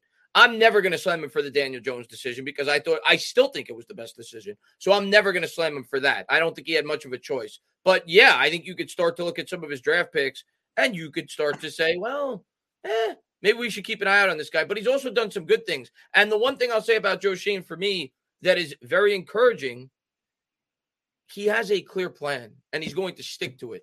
And everything that he's done this offseason, as aggressive as he was, he didn't deter from the plan. He's still building this team for the long term. Every guy that he signed, there's an easy out. Outside of Dexter Lawrence, outside of Andrew Thomas, who are building blocks. Right. So to me, this is still a guy who has a clear plan. And as fans, we have to let him carry his plan out. Whatever he decides to do. For me, I said it from the start. I'm going to continue to say he's getting 4 years. He's getting 4 years. He inherited a mess. Just like I gave Gettleman 4 years. I'm giving him 4 years. I'm giving him an opportunity to get this team out of the crapper that it's been in. And if he doesn't, we'll talk about it in 4 years. And we'll see where the team's at. But for me, it's incomplete. I think he's made some good decisions. Bobby Okereke is looking more and more like a really good signing. A 25-year-old linebacker who's playing really well. Some of his Wandell's starting to look better. You got to let these younger players grow and see how they play out throughout the rest of their career. So Deonte Banks looks like a really good pick so far, at least for a guy that you took 24th overall. So you got to let John Michael Smith play a few more years. You got to let Kayvon play a few more years. So I just think it's incomplete. I think you can't jump the gun on Joe Schoen one way or the other. It's a great word. Incomplete is a great word. Micah McFadden looks fantastic. 5th-round pick. Wandale was injured last year, but remember, the game he got injured, he had 9 catches for 100 yards in 2.5 quarters. He definitely looks like he can play. Kayvon Thibodeau can play. Right? Kayvon Thibodeau is just a little inconsistent, but you've seen him come on here recently. The man can play. The man's talented. Evan Neal is a big question mark, but every GM has question marks. You don't hit on every pick. No GM is perfect. No. And they can say, they gave Jones 160. But all these people that talk about the 160 don't understand how, and I'm not a capologist by any means. Yeah. But they don't understand the contract's constructed to where they can get out after 2024. They're not tied to him long term. And what was the alternative? Joe Schoen and company won a playoff game with a team that had no business being in the playoff game, which is the first time in 10 years the Giants won a playoff game. They come in here, they win a playoff game, and now they got off to a bad start because, hey, it happens. They played elite teams that were not ready to beat yet, and we had a lot of injuries. So he goes from having a really good year, getting to the NFC divisional round, and then we got off to a bad start against really good teams that are all going to be playoff teams. And it's like, we got to fire him. These players suck. Like, I don't understand. I don't get how we played 6 games this year. We played 17, so 23 games. We're killed. We're ready to get rid of them. You're never going to build a team. You're never going to have any kind of consistency if you keep firing the GM every 2 years because we haven't gone from 4-13 to winning the Super Bowl in 2 years. That doesn't happen very often. Okay. Yeah. So again, what were you going to do with the quarterback situation? You could have taken a stop. So you're going to tell your team, all right, we're going to go with Baker Mayfield here or Marcus Mariota and move on. What I say to those people, Bad Dog, is, and I've seen some people say, well, you could have just started Tyrod and saved the money. What would the difference have been? You could exactly. I think people are just like, he doesn't deserve that money. So, and I get it, $40 million a lot of, but to me, what does it really damage the future of this team? We're talking about the possibility if this team picks in the top 3 of next year's draft of drafting a quarterback. So signing Daniel Jones did not prevent you from moving on from him after this year in terms of the long-term answer at the quarterback position. Correct. So it was the only realistic option. You were not starting Tyrod Taylor after your team won their first playoff game in 12 years where Daniel Jones had a very strong season. It was the only decision. So I am not going to bash Joe Schoen for signing Daniel Jones. I still think it was the right decision. I don't care if he gets replaced next year. It was the right decision. And you look at how that contract is structured. Yeah. So there's, you could take it as there's still a little doubt. but they did so that, you know, they can easily transition off of him next year. Like I said, if they get within sniffing distance of a top quarterback, you bring him in, you have another, you know, Eli Manning situation where Daniel holds down the fort, then you switch and then, you know, you get out of the contract. It's not that bad of a contract. I know a lot of people, $160 million. No, it's not that bad. $82 million or whatever he was guaranteed. That's really what it equates to. It's guaranteed money. And it's not a lot of guaranteed money for a quarterback. It's not a horrible contract. Look, if they were convinced that Daniel Jones was the long-term answer, don't you think he would have gotten a deal like Joe Burrow or Justin Herbert or Patrick Mahomes or Jalen Hurts, Josh Allen? Deshaun Watson, Russell Wilson. There's been some bad contracts out there. They were convinced he was worth seeing if he could become the franchise quarterback, but they were not convinced that he was the franchise quarterback. Right. Exactly. So right. Bingo. You hit it right on the head. If the guy doesn't prove himself, you move on. But it was the only decision they could have made if you're being realistic. Yeah, people will say, well, they could have franchised him, but then you have no money to sign anybody else because that $32 million, you can't transfer that money. That's a dead your cap. That's like on your cap. And then you had to restructure contracts to get under the cap. They fill out a team. If you gave Daniel Jones $32 million, how you filling the team out? Yeah, you know, and if you're not going to try to fill out the team, you couldn't tag Barkley. So what happened to him? Yeah, and if you're going to try to fill out the team as best as you can. If you're not, what's the point of bringing Jones back to begin with? So it was the right decision. It was the right decision to do what they did. Sometimes the right decision doesn't work out, but it was a decision that left them the opportunity to pivot. And if this season keeps going where it's going, they will pivot, and Joe Schoen will get more, which I want.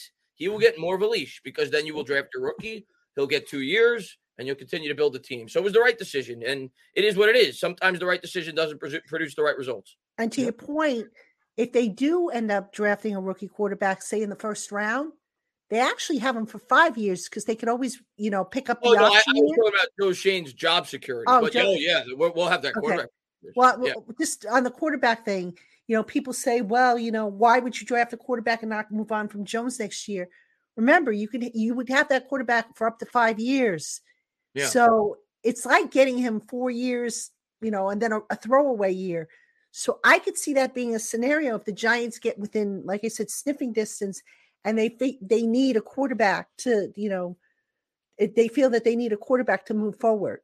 Which you know, and you'd also have, in essence, you have 2 years to build. If you're going into, you're picking first or second, you're the Giants. You know what you're doing. You have one or two choices. You're going to say, we're going to take Caleb Williams, take whoever, Drake May, Michael Penix, whoever you choose.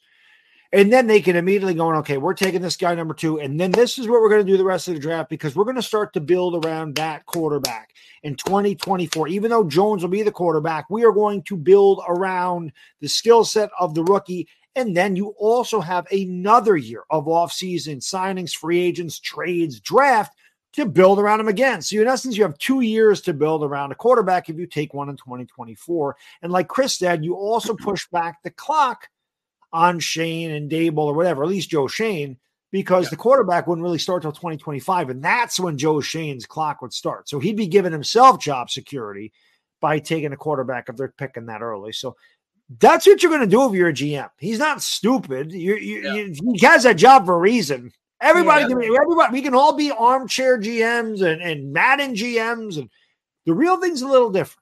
That's why I say even with Gettleman. I say, hey, listen, that's why Gettleman does what he did, and that's why we do what we do because we can't do that.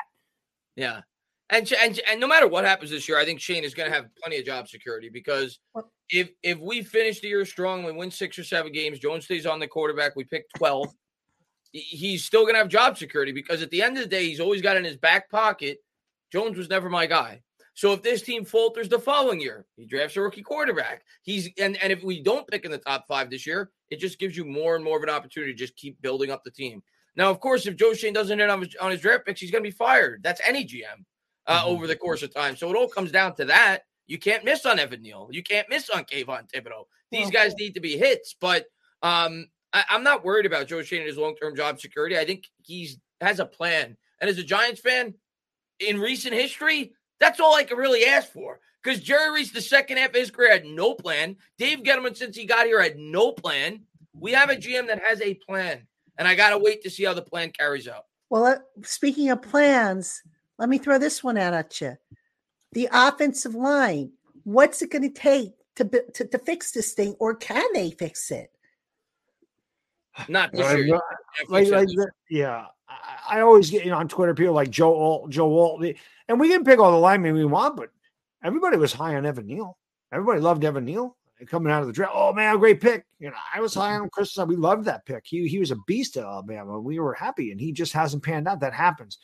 Well, you're going to have a lot more cap space next year, so you could always go the route of the free agent and get a proven lineman to come in here and play one of the positions. You don't necessarily need to just keep drafting rookies and throwing them in the fire. Yeah, you still want to build it up through the draft, but that might be the route they go with more cap spaces. Let's get a veteran in here. Let's get a guy, a veteran, a guy that's proven himself, not a guy off the scrap heap, not a guy that's just been kind of floating around there. Let's get a real lineman. I don't know who the free agents are, but maybe they go that route as far as building up a line. I don't know. Because the draft pick, you never know. It's a crapshoot. We've seen number one overalls fail. So you never know when they get to the NFL how they tackle every position number one overalls. Right. Yeah. I mean, with the offensive line and Dog, I think you raised this point last week on the show. At this point, do you maybe go for a quarterback who maybe can be a little quicker with their processing while you continue to fix that offensive line? Because you're talking about, okay, John Michael Schmitz is definitely going to be, the center. Andrew Thomas is locked in. The other three positions, you have question marks. Can you realistically fill those three positions and answer those questions? Right. You might have to try Evan Neal at guard next year. I mean, who knows? Maybe Evan Neal becomes a really good guard. Yeah. But you have him for another 2 years at least. If he shows improvement, you can pick up the 5th-year option on him. So I don't know. It's just they have to continue to build. It's going to be a process, but they've got to start hitting on some of these guys. That's just the way it goes. But you can pick any guy. You can pick the top prospect in the draft, and the guy may not end up being good. It happens a lot more than you think. Just because a guy goes top 5 doesn't mean he's an absolute smash. He should be, but it doesn't always work out that way. Especially if we draft him. I mean, especially on the offensive line. But no, I think the answer is not. Well, yeah, my answer in terms of what will fix the offensive line, playing together. Continuity. That's it. Thank you. I think as fans, we just have to realize this is going to take time. You have a rookie center. You have a right tackle. Probably will not be the future tackle of this team, but these guys are young and they have to play together. You think back to that line that became great in 2007, 2008.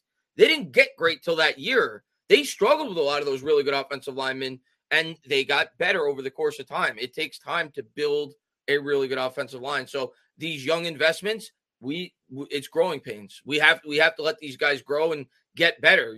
That's it. We can't keep, like we talk about flipping coaches, we can't keep flipping linemen. You gotta figure it out with Evan Neal, whether it's at the guard, the tackle. You gotta let John Michael Schmitz go through his growing pains.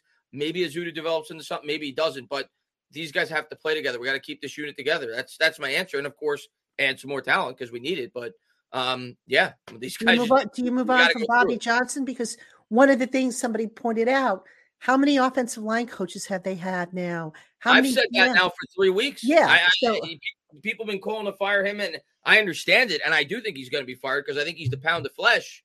But I don't know if I'm in favor of it because you keep firing these. We talk about the quarterback coach, the offensive line, everything. You fire an offensive line coach. There is probably not probably. I don't think there is, outside of maybe quarterback coach, a more important positional coach to a football team than an offensive line coach. We talk about cohesion. We talk about learning, and you're going to just bring in another guy. They're going to teach new techniques, the way that they want to block. Figure out a coach and stick with it. And that's what they got to do with the offensive line. So I'm not in love with firing Bobby Johnson as much as people want to blame him for everything. But I've come to the realization that it's probably going to happen. Yeah, I mean, where they went wrong, in my opinion, was they kept fiddling with the different combinations, and then the starting unit didn't get a chance to really play much in the preseason. And I remember writing and saying, when are they going to solidify this, make a decision, and let the starting unit just get snaps together and build that cohesiveness? And I remember asking that question, and they're all professionals. They're in the meetings together. We're not worried. We're getting guys experience in case there's injuries. Yeah, but there's something to be said about continuity. Yeah. But So, I just hope if we fire him, I hope the next coach is here for at least 5 or 6 years because we need continuity on that line. I mean, would they? I'll be right back. I gotta go. I'll be right back. Yeah.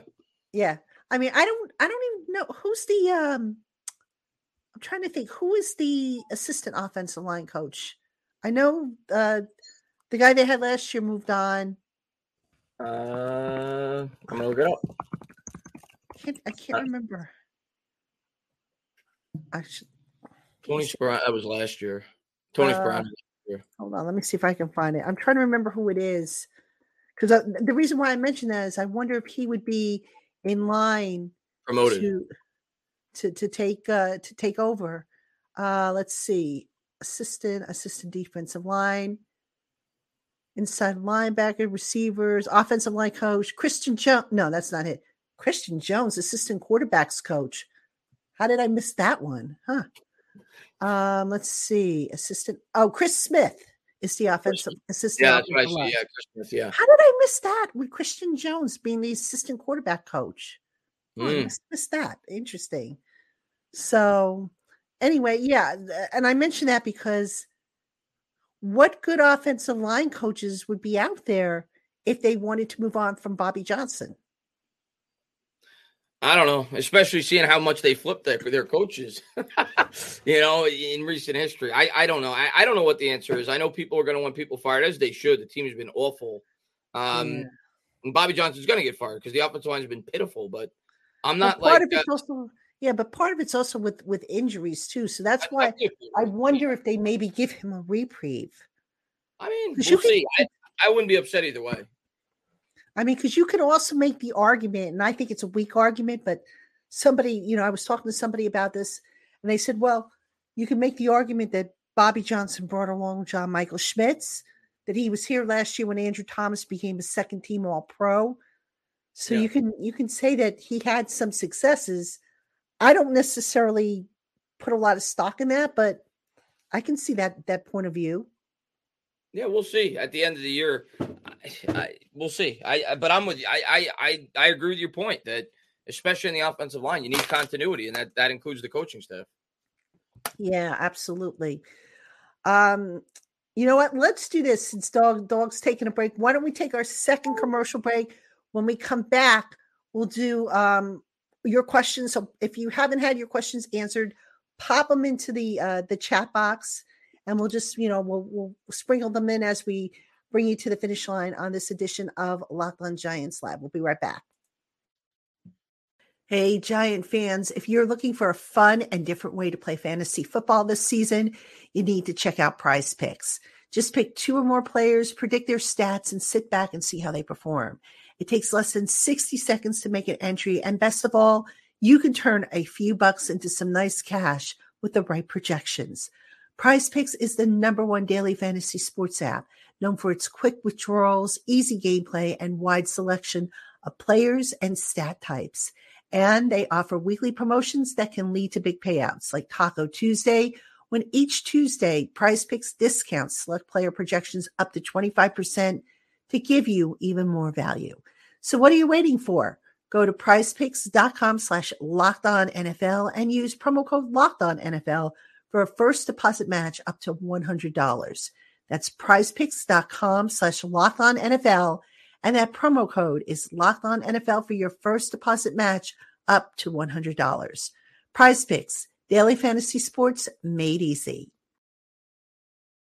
Hey, Giant fans. So between my work here on the Locked On Giants podcast, on Giants Country, and being on site to bring you all the latest and greatest Giants coverage, I just don't have the time some days to get to the grocery store to make sure that my fridge is full. Well, luckily, I don't have to thanks to DoorDash. With DoorDash, I get everything I want when I need it delivered straight to my door. For years, I've trusted DoorDash to also deliver freshly made meals from my favorite restaurants, and they've never let me down. And now that they've added grocery delivery to their offering, it's made my life so much easier. DoorDash has thousands of grocery stores to choose from, so you'll find one that's in your neighborhood that's right for you. And you'll get what you ordered, or they will make it right. And you can save on all your grocery and restaurant favorites with a no delivery fee on eligible orders with a Dash Pass membership. Now, for a limited time, you can get 50% off your first DoorDash order up to $20 when you use the promo code LOCKEDONNFL at checkout. That's 50% off up to $20, no minimum subtotal, and 0 delivery fees on your first order when you download the DoorDash app and enter the promo code LOCKEDONNFL at checkout. Terms apply. All right, everybody, welcome back to Locked On Giants Live. You got Trainer, Tana, and Dog. And get your questions in. Just pop them in the chat box.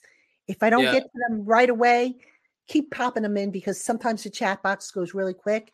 And by the time I look over, I've missed something. So I try not to, but I've seen Jonathan ask this a lot. So he's asked it like 8 times. He says, do you think Caleb will be a good quarterback in the league? USC is known for receivers rather than quarterback. Bad Dog and me have kind of differed on this in the past. I have never been a guy that judges a quarterback based off the school he's played at. I don't judge the school. I don't judge the helmet, rather. I judge the player. So for me, I mean, everybody always used to say that about Ohio State. Look at C.J. Stroud this year. I mean, the guy looks like a top 10 quarterback in the league, especially with the supporting cast that he's been surrounded with. So to me, that means nothing to me. The fact that he played at USC. I watch Caleb Williams. I see a great quarterback prospect. So for me, that doesn't mean anything. Right. Oh, you're muted, Bad Dog. You're muted, Dog. Sorry, he's not a USC guy. He's an Oklahoma guy. He was recruited by Oklahoma. He was recruited by Lincoln Riley. Lincoln Riley went from Oklahoma to USC, brought Caleb Williams with him. He's not a USC guy. He's an Oklahoma guy. So, but yeah, I'm not. I mean, I have never been. I say that because a lot of the top picks that have come out of USC, I have not been fans of. I did not like Sam Darnold. I did not think Sam Darnold would be good. I did not think Mark Sanchez would be good. I did not think Matt Leinart would be good. I didn't think those guys would be good. Same thing with Ohio State. There's a lot of quarterbacks that came out of there I didn't think were going to be any good. I didn't, God rest his soul. I didn't think Dwayne Haskins was going to be a great quarterback. It was Terrell Pryor. I didn't think he was going to be Cardale Jones. Like, I didn't think any of those guys were going to be great. And the same thing of Florida. Florida's another one. They've had Heisman Trophy winners like Danny Werfel that have done nothing. Tim Tebow. It happens. It's not really particularly, it's just a coincidence. Part of that, also part of the Ohio State thing and Florida thing for me was Urban Meyer. We all know Urban Meyer's a train wreck. I mean, he doesn't produce NFL type of quarterbacks. Look at what he was going to kill Trevor Lawrence's career. The best thing that happened to Trevor Lawrence was that Urban Meyer was a train wreck in himself. And then they ended up with Doug Peterson. We saw what Trevor Lawrence can do. We saw how the Jacksonville Jaguars have improved. Now they have a real NFL head coach and not some college clown like Urban Meyer. So for me, I just think a lot of it is just coincidental. You could say that about Alabama. They don't usually produce good quarterbacks either. They have in the past, Joe Namath, Ken Stabler, obviously Tua now. Jalen Hurts started at Alabama, finished at Oklahoma. So it's just coincidental. And I joke around about that. But Caleb is not he's a product of Oklahoma, in my opinion. Just like Jalen Hurts, not a product of Oklahoma. He went there to prove he could throw the ball because they didn't really do that at Alabama. But he's an Alabama guy, as far as I'm concerned. Yeah. All right. Amazing Guy asks, can we hire an offensive line coach from another team? No, not if the guy is under contract, unless you're prepared to give him a promotion. That's how this works. You can't just go and randomly pick a guy, who's under contract. Now, if his contract is expiring, then you can maybe look to hire him if he's willing to move on. But you just can't go and say, hey, I want to hire, the offensive line coach from the Dallas Cowboys, for example. So, that's hopefully you should answer that question. Munchak is the name I've heard a lot. Mike Munchak being the offense or the line coach for the Giants. A lot of people like him. Yeah. It was Callahan I'm thinking of. I think the Giants had a chance to get Callahan, but he wouldn't come because Garrett was here. At least that's what I heard. I don't know if that's true, but it probably is. But Giants fans didn't come to the game because Garrett. Max Castro asks, what do you attribute the constant injuries that happen to us always? Max, I mean, first off, football's a violent game. Stuff's going to happen. Guys are going to, tear muscles, feet are going to get stuck in the turf and get rolled up on or twisted the wrong way. Bones are going to get broken. Now, the soft tissue injuries, that's the question I would like answered, because they have these sports science people. They use GPS tracking. How are these soft tissue injuries continuing?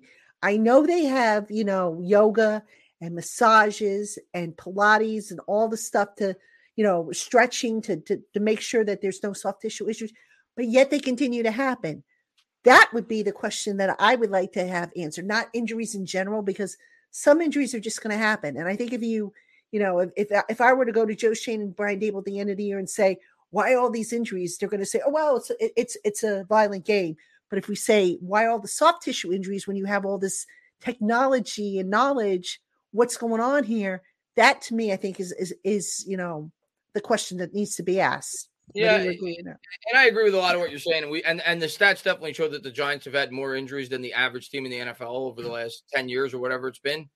But I think a big part of it is we notice the injuries more than other teams. Like I think every team has injuries. Like you said, football is a game of injuries. But because our team is not properly built, because we don't have depth, when we have injuries, it cripples our team.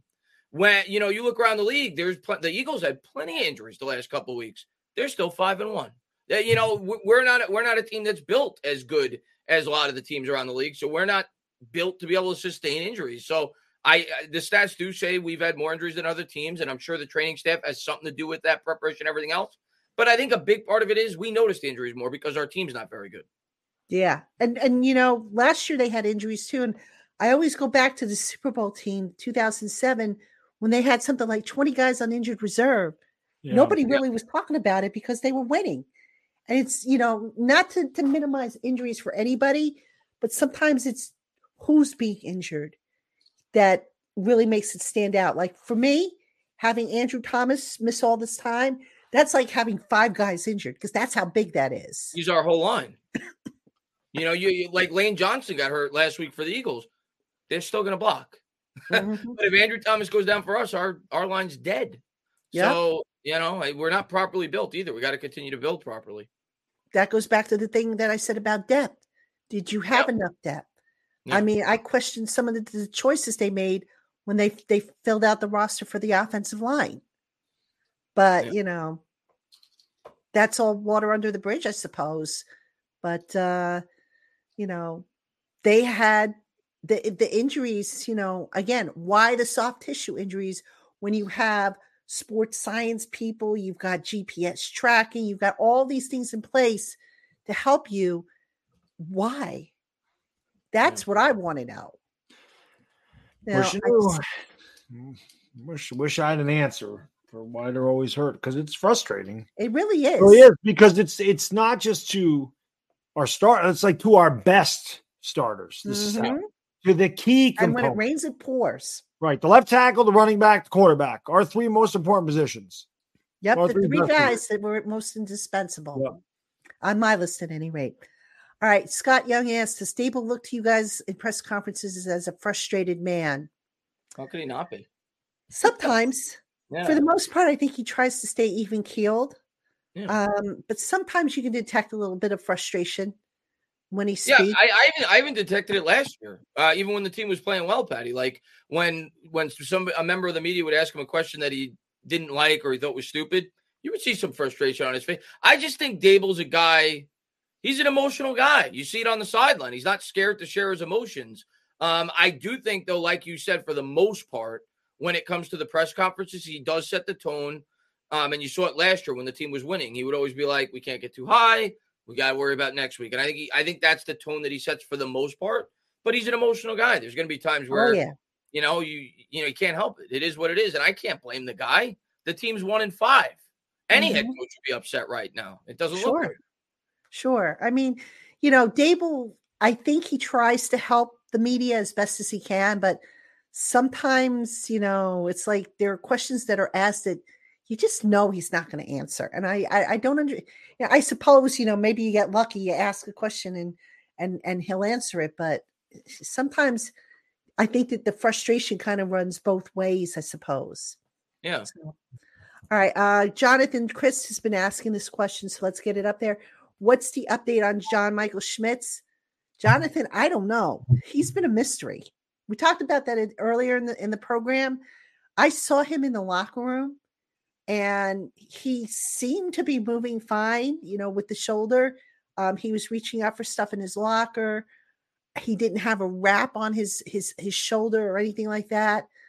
That doesn't mean that, that doesn't mean anything, because maybe he had just come from getting treatment, but I really don't know what's going on with him. I have not been able to get any kind of indication if it's the AC joint, if it's, a stinger, what exactly is going on with him. So I'm in the dark on that one.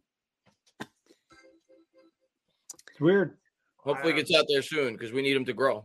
I hate that they're so secretive, like you mentioned earlier about how they don't tell you anything, and I don't know why they can't just say, "Yeah, he's got this. This is what's wrong with the shoulder." Because it's HIPAA. I really believe that's part of it. It's like they'll tell you the minimum to meet league requirements, but I think it's I'll tell you. You go back to who was it? Tommy Sweeney and his medical issue. I mean, it was never announced what he had, but I think a good number of us knew what it was, just based on what came out or what we learned about it. But it's HIPAA. It's HIPAA. So I get that. I respect that. I know it's frustrating for the fans because you want to know, okay, if we know for sure it's a sprained AC joint in the shoulder, we know that he's going to be out for X number of weeks. I get that. But that's what I think Daboll is trying to do, be protective of these guys, especially of their medical privacy. Yeah, and I also think it's gameplay. I think Daboll doesn't want to tilt his hand too much week to week, where he gives his opposition too much of a head start in terms of the game plan.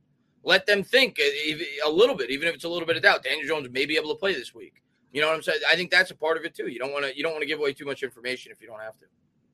Yeah, but you know what, Chris? I mean, sometimes you could tell. I agree with you. I could read like this week. Okay, he's saying that there's a chance Daniel plays. I'd be stunned if Daniel is out there on Sunday. He's not playing. Yeah. I don't think he's playing. Yeah. So you got to use common sense to a certain degree, and say, okay, you know what? This is what he's saying, and but go look at the clues. He didn't throw all week with the team drills. He's not cleared for contact. You mean to tell me he's going to be cleared for contact in 2 days? I mean, I hope he is. I mean, that would be great if he is. I don't see it happening. And oh, by the way, you've just practiced the entire week with Tyrod Taylor in there. Don't tell me, well, Daniel knows the system. He can go back in. Okay, yeah. But you just practiced the entire week. That's like, for a play, practicing with the understudy, or rehearsing with the understudy, and then comes the night of the performance. Oh, the star is ready to go in there. I don't think that quite is how it works. No chance he's playing this week. He might not play next week. He's definitely not playing this week. Yeah, I don't know. I don't know if he's going to play next week. I mean, you got the Jets next week, if I'm not mistaken, right? Yep. Is it the Jets? And they're pretty, that defense is pretty. The defense is really good. They might be the best defense in the league. I mean, look what they kept Pat Mahomes in check. They kept the Bills in check. You name a top deep offense, they've kept them in check this year. So Jets have a really good defense. They ain't played Miami yet. That'll be a battle. Yeah. All right. Peter Randazzo says HIPAA laws do not come into play in the NFL. Yeah, they do, Peter. They do. And I'll give you a perfect example. Remember a few years ago when JPP's medical records got splashed all over the internet? That was a HIPAA violation. So yeah, HIPAA laws are into play. Now, what teams do is the league says you have to specify what part of the body is injured. You don't necessarily have to say what the injury is to the part of the body, but you specify what part of the body, is injured. And that's why you don't see, sprained MCL for a knee. You'll see knee.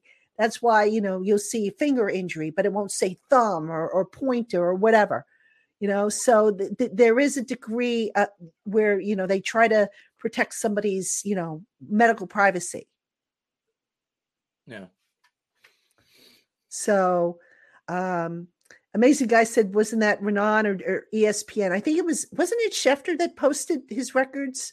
Oh, I don't remember. I don't remember. I don't remember who it was, but yeah. So anyway, and yeah, Peter, if you do find that link, send it to me. But that's my understanding of how the Giants treat it. I'm not. Some teams do it that way. Not every team is as forthcoming. So Dable, that's how he operates. Again, I know it's frustrating, but I think that's how Belichick operates, if I'm not mistaken, right? And where did he come from? Big time. Yeah. So, all right. So Washington, what's the X factor for this game, guys? What do you think needs to happen for it to go the Giants' way? It's on the defense. That's it. It's for me. It's on the defense. We have to create multiple turnovers. We have to get pressure on a team that has surrendered a ton of pressure this year. By far our better unit right now, especially with Daniel Jones out, Andrew Thomas out, is the defense. They have to win this game for us. So we got to create pressure with the front four without having to blitz too much. Like you said, we kind of dialed back the blitz a little bit last week, and we were still able to generate some pressure and create some turnovers. Same thing this week. You're going up against a really bad offensive line. Take advantage of it. That's the X factor for me. And, of course, on the other side, our offensive line can't get completely destroyed. But I think it starts with coming out with a very conservative game plan offensively and trying to run the ball as much as you possibly can. We got to get after Sam Howell and create some turnovers, and I think we will. Yeah, the X factor for me is our red zone offense. It was bad against Buffalo, obviously over 5. We haven't scored an offensive touchdown in 13 quarters. As much as the defense is going to win this game, I do believe, if we win, it's going to be because of the defense. And I do believe that we can force turnovers. Offense has to capitalize on them. We were close. Close doesn't count. It counts on horseshoes and hand grenades, and that's about it. Doesn't count that he got to the 1 yard line twice and couldn't punch in, actually 3 times really. But, you couldn't punch it in from the 1. Now, granted, one of those was a mistake by Tyrod Taylor. And honestly, if you were ever going to run, the end of the game would have been a good time to do it because you had one play. The time didn't matter at that point on first and goal. You had one untimed down. You call your best play. In my opinion, if you're going to run the ball, you do it there as opposed to when they did it. Reverse. But I think the defense is going to have a good game. Like I said, Miami, they put up a ton of points against everybody, but we forced 3 turnovers against them. The pass rush has been better. Yeah, they're not getting sacks, but you can see pressure from Dexter Lawrence has gotten better. Thibodeau has gotten better. Micah McFadden and Okereke have certainly improved over the last 3 weeks. I think that Washington can't, I think we can get to Sam Howell. And I think that when they get there, they got to drop them. But that red zone offense to me, without a doubt, is the X factor. We got to find a way to get, I know they targeted Darren Waller down there, but we got to get the ball to Darren Waller down there. That red zone offense is going to be important because Washington and the Giants always seem to play close games. It's very rarely a blowout. They're very ugly games with 23-20s, the 20-19s, the 19-16 type of game. The team that, capitalizes in the red zone, the team that's winning this game. That's the way I look at it. Yeah, I'm with you on that. And the offensive line, obviously, hopefully they hold up. The defense, just going back to your point, by the way, I've got to say this. I said it on Twitter. Okereke should have been Defensive Player of the Week, win or lose. And I told him that. I said, you've been playing out of your mind. And, he was very appreciative of it. But how cool has it been to see him finally establish a comfort level in that defense? Yeah, the last 2 weeks, you've really seen him start to take off. He's been great. For the Giants, which is encouraging. We haven't had a good middle linebacker in forever. So it's like whoa, this is what linebacker play looks like. Yeah, I'm really excited about what he is going to become hopefully for this team for the next 3 or 4 years. And that's a great point about the red zone offense. Bad Dog brought up, and some of that has to fall in the play calling too. Like we gave the play calling so much credit last year. We were a top 5 red zone offense, which is insane from where we came from. We were dead last the year before, and it's like we reverted back to that. I know Barkley's been out. That has something to do with it. I mean, not having but last week he was in and we were 0 for 5. But right, and we started the first 6 quarters of the year at Barkley. We didn't score a point. Yeah. So it's just been a mess. I think a lot of that falls on the play calling for sure. So they got a lot of credit last year. They deserve to take some blame. I think especially inside the 20, play calling is a major factor. So our red zone. We don't get to the red zone a lot. When we do, we have to cash in like we were able to last year. Yeah, absolutely. All right. Max Castro asks, have you seen Andrew Thomas in the locker room and how does he look? And is there any news on a possible return within the next few weeks? Max, I didn't see him this week. I saw him last week and he looked like he was still moving kind of slowly. I don't know. I know they had hoped for next week against the Jets because of that defense. I would imagine, though, considering how long Andrew has been sidelined, they're probably going to want to get him through a full week of at least being limited at minimum, because hamstrings, they are tricky. You don't want to rush him back. And I know people are like, well, he's been out for so long. How are you rushing him back? But you want to make sure that hamstring is stable. And I know he's been undergoing all kinds of treatment for it. I'd like to see him come back for the Jet game. I don't know that I'm ready to say that, yeah, you can pencil him in for that. I think we need to see what the coming week brings.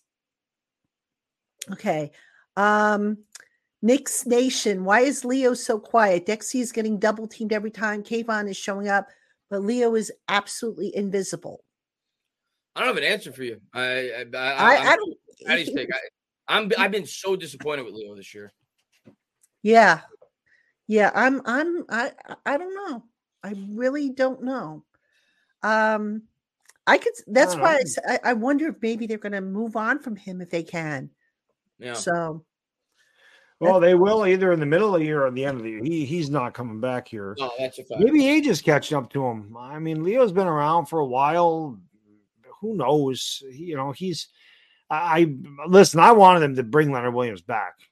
No question when we signed him. I wanted him back here. Of course, they had to mess around the contract. Then the contract was constructed poorly. That's something that, when we talk about GMs and, this player stinks. A lot of it has to do with the way the contract's constructed. You start backloading contracts, you're going to pay for that eventually. You can't keep doing that because then you get hit with a massive cap of $32 million for Leonard Williams at the end of the contract, where he's going to be less effective and less productive, and that prevents you from bringing in other guys that can be more productive. Yep. So the GM, the way they construct the contracts, has a lot to do with how good or bad a GM is. Dexter Lawrence, when he got signed, number one, Dave Gettleman traded for him in a year where we weren't going anywhere, and people questioned the trade. Then he had 11.5 sacks his free agent year, and they had to bring him back. I mean, what were you going to do? He's only had 9.5 sacks since that year. So sacks can be deceiving. I don't want to say overrated. It's a good word for it. But he's not. Like I see amazing guys say that Dex has 0 sacks. If you watch the games, Dex has played great. Yeah. 0 sacks or not, the guy gets constant interior pressure. So sacks don't tell the whole story. And but Leo's like not pushing the pile. He's getting pushed. He's just not playing well. Yeah. Leo, I think, has had a lot of tread on his tires. Yeah. And I wondered about it because you look at the amount of snaps they asked him to play, and then you add in the injuries, how he's starting to break down. And you just wonder now if his career is on the downslide. He had a neck injury last year, right? He also had a neck injury last year. Yes. So, and then he had something this year that was kind of nagging him at the beginning. I forgot what it was. I forgot what it was too. I'm not going to say he's not like healthy. I'm not going to use that as an excuse. Nobody's really healthy. Well, and maybe Leo's just like, you know what? It don't really matter at this point. I got my big paycheck, and whatever happens at this point. Maybe who knows? I don't know. Some guys break down. I mean, he's been in the league a long time. He did have very good years for us. He's 29, 30 years. What is he, 29 now? I think he's going to be 30 at by. Yeah, so he's been around longer than I thought. He was like 32. No, I don't think he's that old. There is a lot of mileage on Leo. No question. No, and he might not be fully recovered from the injury either. I mean, he was banged up last year. That's a good point. That is a good point. Maybe it's still bothering him. I think he had a neck injury and he was cleared and everything, but sometimes that can pop back. And just because a guy's not on an injury report doesn't mean that he's not getting treated for something.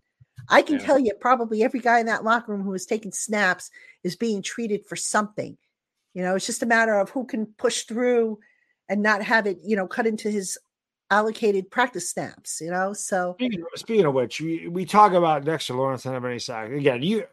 I take PFF with a grain of salt, whatever. But on Twitter today, because I actually reposted this, PFF said Dexter Lawrence is the only interior defender with an 85+ pass rush and run defense grade. He's the only guy. He's been great. So he's 85. He's plus 85, or 85 pass rush. That's pretty good. Just because you're not getting a sack don't mean you don't have a good pass rush. It's hard for those. Aaron Donald's an anomaly. You don't usually get a ton of sacks from your tackles. That's just not the way it goes. It's usually your edge rushers that get the sacks. So you can't expect Leo to have, or I'm sorry, you can't expect Dexter to have 10 sacks, 8, whatever. Those guys' job is to clog the interior, make sure the quarterback can't step up in the pocket and jam the run. That's really what they're supposed to do. A sack is a bonus. That's supposed to be coming from, Bobby. Well, if they blitz, okay, it's supposed to come from Kayvon Thibodeau. It's supposed to come from Azeez Ojulari. He's hurt. Isaiah Simmons. Those are your guys where you're really supposed to get your numbers from. But we don't get them anywhere. Thibodeau's got 80% of our sacks. I think Micah McFadden has the other one. Yeah, Micah McFadden's been playing lights out. He's been awesome. Again, how many sacks? It just stats. They can be misleading. They really can be. Right, yeah. And Wink always says, I can tell Wink is not a fan of Pro Football Focus. So you not really either. But what else do we? Well, not in terms. I still don't understand their grading system, and I think it's subjective because sometimes you don't know, or a lot of times you don't know what the call is and the assignment is, so you guess. But that being said, the raw data, like yards after the catch and coverage yards and stuff like that stuff is certainly valuable, I think. Yeah. But to each his own. I don't want to, disparage what they do, but the grades. You take it with a grain. If I slapped grades on, exactly. It's like I have my own way of grading. Well, that might not be the way the coaches are grading. So, all right, this question, Knicks Nation's been trying to push this through. Why do you think the red zone offense is so bland this year? Is it because of the O-line? I don't know. I mean, that could be part of it, I suppose. But I go back to wondering if there's maybe too many cooks in the kitchen when it comes to the play calling on offense. Yeah, that's part of it. And let's be honest, we've also gone up against some incredible defenses. That doesn't help your offensive numbers either. I mean, the Cowboys have a top 3 defense in the league. 49ers have a top 3 defense in the league. Buffalo has a very good defense. We've gone up against some upper echelon defenses too. So that plays a part, missing some of our players. And I think the play calling hasn't been quite as good as it was last year. So I think it's a multitude of things. Yeah. I mean, it is a mixture of stuff, and I also think it must wear on the offense. I mean, they know. The numbers. They know they're not scoring, and you might start to press when you get down there. And there might be plays to be had, like the play to Darren Waller was there to be had when Jones threw the pick six. He needed to wait literally a split second longer. Waller comes wide open. But because they're pressing, because they're hurried, because they're hasty, haste makes waste. He made a mistake. He stared him down. It was almost like immediately he's like, I'm just going here. I'm just turning around and I'm throwing it here because I have a second and a half to get rid of the ball.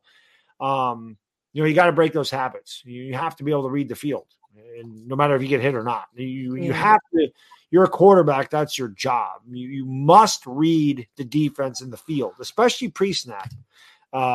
You got to know where this stuff's coming from. It's a big job that a quarterback does that we don't see. We just see them throwing the ball and taking sacks. We don't know what they're doing before. But when there's missed blocks and guys coming free, there's some kind of miscommunication. Like, he needs to check these things down and say, hey, that guy over there, this guy's the mic, whatever. You got to figure it out. But I think it's like you said, Patty, it's a combination of bad play calling, bad execution, and bad decision-making. And perfect storm. A lot of it's hurried and they're pressing. Yep. Perfect storm. Absolutely. Okay. I just saw something. Oh, here's a question from Jonathan Chris. What do you think about Simmons? Not much from him. That's another mystery. I got to be honest with you now. We talked about that a little bit earlier, that maybe they were thinking of ultimately putting him in there with Okereke, but McFadden's play has just made that not happen. But I thought we would see Simmons, blitz a little bit more, go after the quarterback and hunt the quarterback. And we haven't. And I don't understand why. Yeah.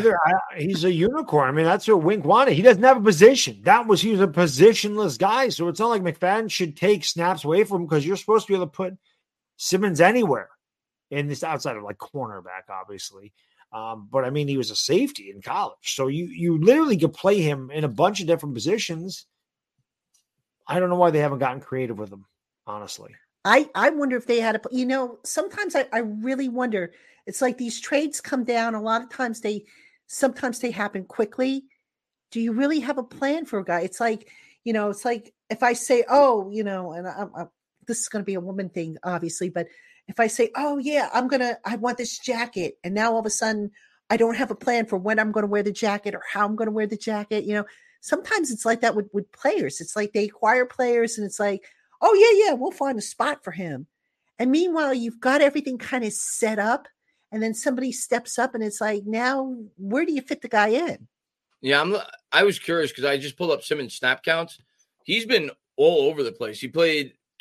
He has 5 of the 6 games this year. He's played 33% of the snaps or less, and the Miami game he played 100% of the snaps.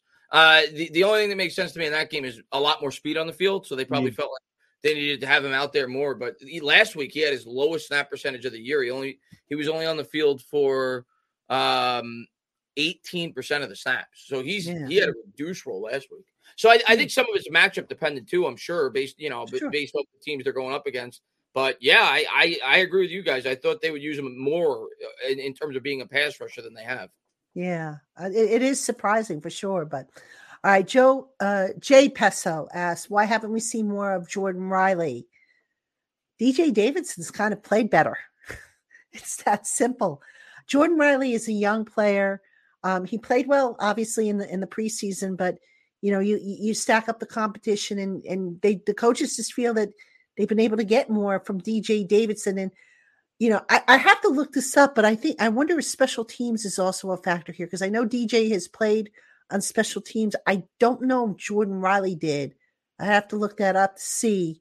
I don't think he's done a whole lot, so that could also be part of the reason why we haven't seen more of Riley. But Riley, make no mistake, I think down the line you'll see more of him. But DJ Davidson, has been productive when he's gotten his few chances. So.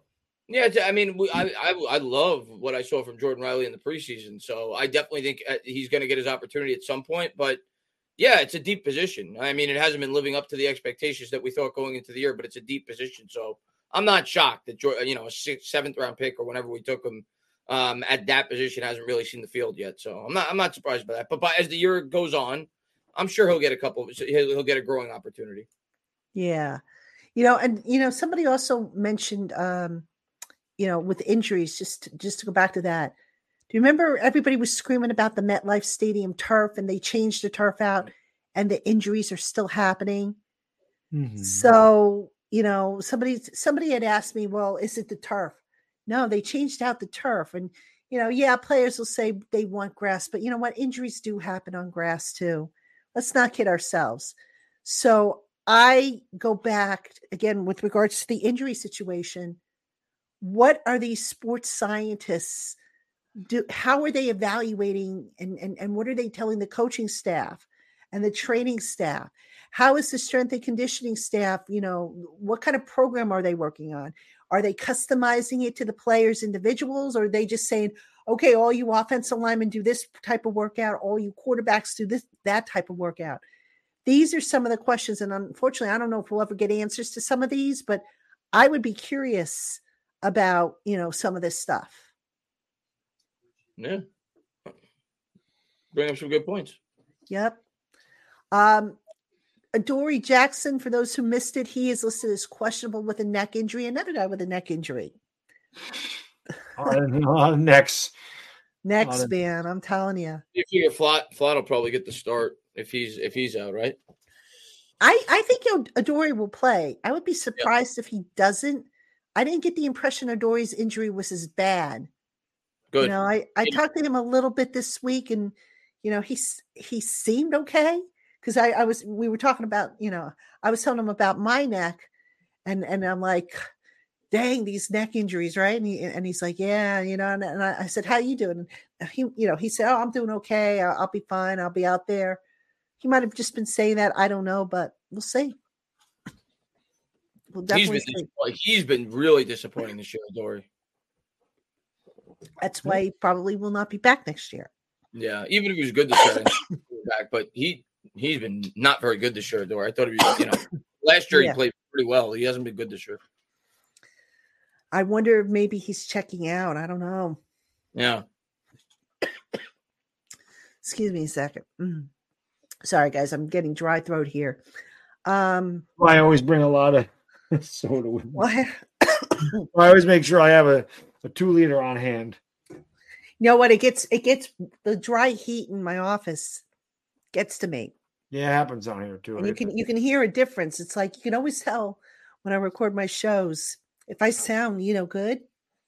I'm recording it earlier in the day. When I sound like this, it means that the dry heat. Sorry, the dry heat. And he's in the desert over there. Got tumbleweeds blowing around in the background, a couple of cactuses. What's weird is that in the summertime, it's freezing down here. The air conditioning makes it so cold. And in the wintertime, it's like I boil. And I've got a sweater on. So I have my water, and if I need to, I've got lozenges. But yeah, I do, and plus don't forget, I had a cold a couple of weeks ago, which I'm sure is that's right.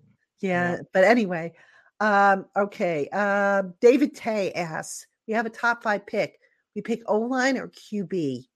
Depends. Depends on how we feel about the quarterbacks. I mean, whichever quarterback may be there. I mean, probably there's going to be 2 quarterbacks to go with the first 2 picks. So, the way that people are talking about Drake May along with Caleb Williams. So depends how they feel about that next batch of quarterbacks. If we're picking like 5th or 6th, depends. Yeah. I mean, what do you think, Doug? I mean, I think it depends. I mean, obviously they would have to go with what they probably BPA at that point. If a quarterback falls to 5 that they like, if for whatever reason Drake May's there, they take him. If they feel like Marvin Harrison Jr. is the guy and he's there at 5, they take him. I think that's just the case with wherever you're picking. Depends on who's there for you to be had. They may have a guy in mind that they want that's not there, and they have to go a different route. Or maybe somebody falls into their lap and like, this is absolutely perfect. So, I mean, look at last year. They traded up 1 spot to make sure they got Deonte Banks.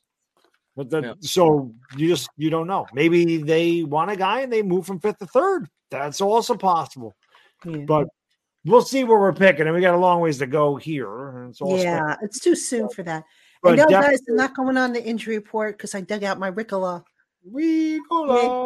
Love these things. So hopefully will calm my dryness down here.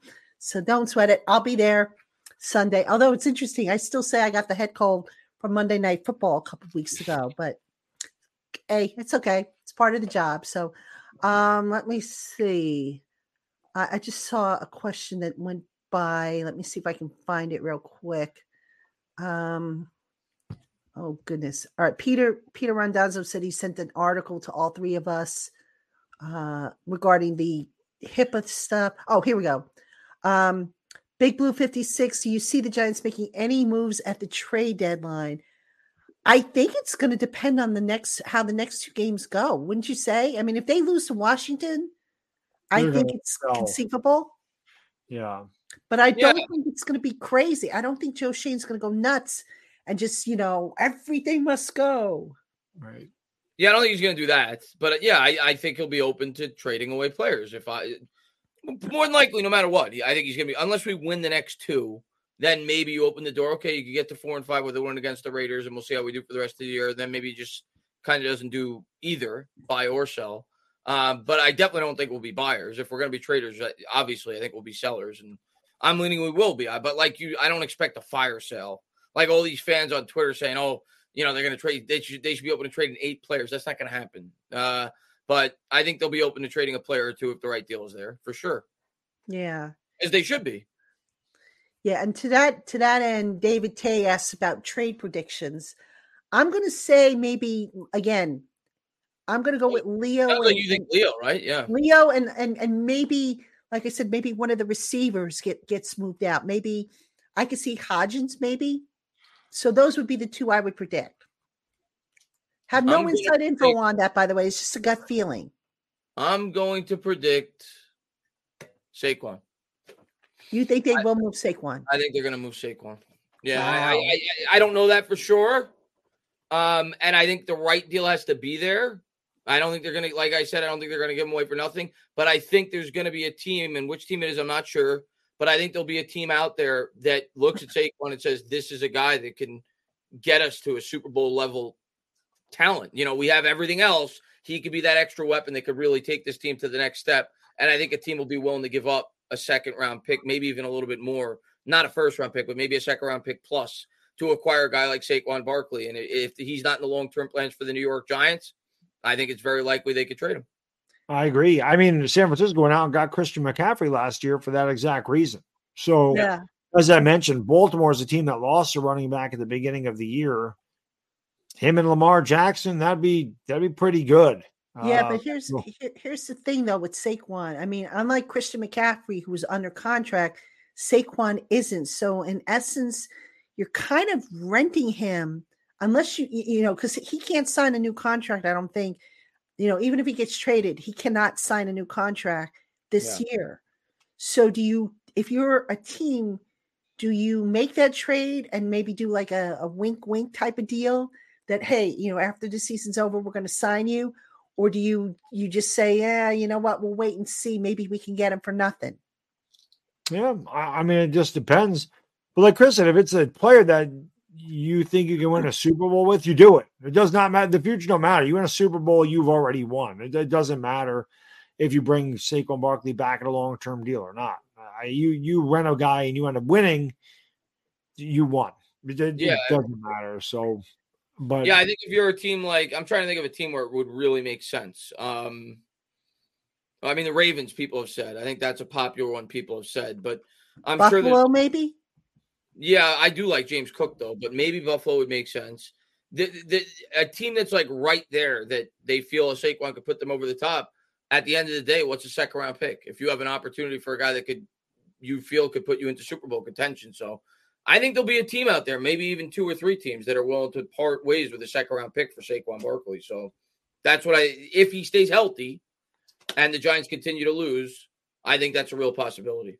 Okay, so then let me ask you this, because initially I think when Gettleman drafted Saquon, they were trying to build the offense around him. Obviously, that kind of gravitated towards build the offense around the quarterback. If Jones is not the guy, who are you building this offense around? Or are you not building it around something? That's been my devil's advocate point for the last 3 weeks when people have told me that it's a no doubt they shouldn't even think twice to trade Saquon. I think there is thinking involved because of what you just said. You got to be able to support the quarterback next year, whether that's Jones or whether that's a rookie. You got to be able to support the quarterback next year. And if you get rid of Barkley, we see how depleted this offense is to begin with. We saw the difference last week. A lot of people are giving Tyrod Taylor the credit, and I'm not trying to take anything away from Taylor. I thought he played well as I could have hoped. Barkley had a lot to do with it. He's very important to this offense. So I do think there's some thinking involved in it. I'm not just giving away Barkley for nothing. I have to get something where I could get a weapon next year to help this offense. Maybe a running back in the second round. But, I agree with you. I don't think it's a slam dunk decision. Just trade Barkley to trade him. No, I think there is thinking that goes involved in it, especially some people are mentioning Detroit as a possibility to trade. They got Barkley. a good running back duo, though. Jameer Gibbs is good, and they signed another. What's his name? Yeah, they drafted Jameer Gibbs, and I don't know why they would. Yeah, and they signed. You never know. They have a good duo. The thing is, I mean, they did draft Jameer Gibbs, and Barkley may be a rental for a team like Detroit. The Browns could make sense. The Browns lost Nick Chubb. They can make. They're a team that's starting to show promise with their defense. Maybe they say to themselves, we could be that that great Super Bowl winning type defense. We get a guy like Barkley. That's a great match for the defense. We have the strong offensive line. That's a team I haven't thought about that I could see making a lot of sense. The Cleveland Browns.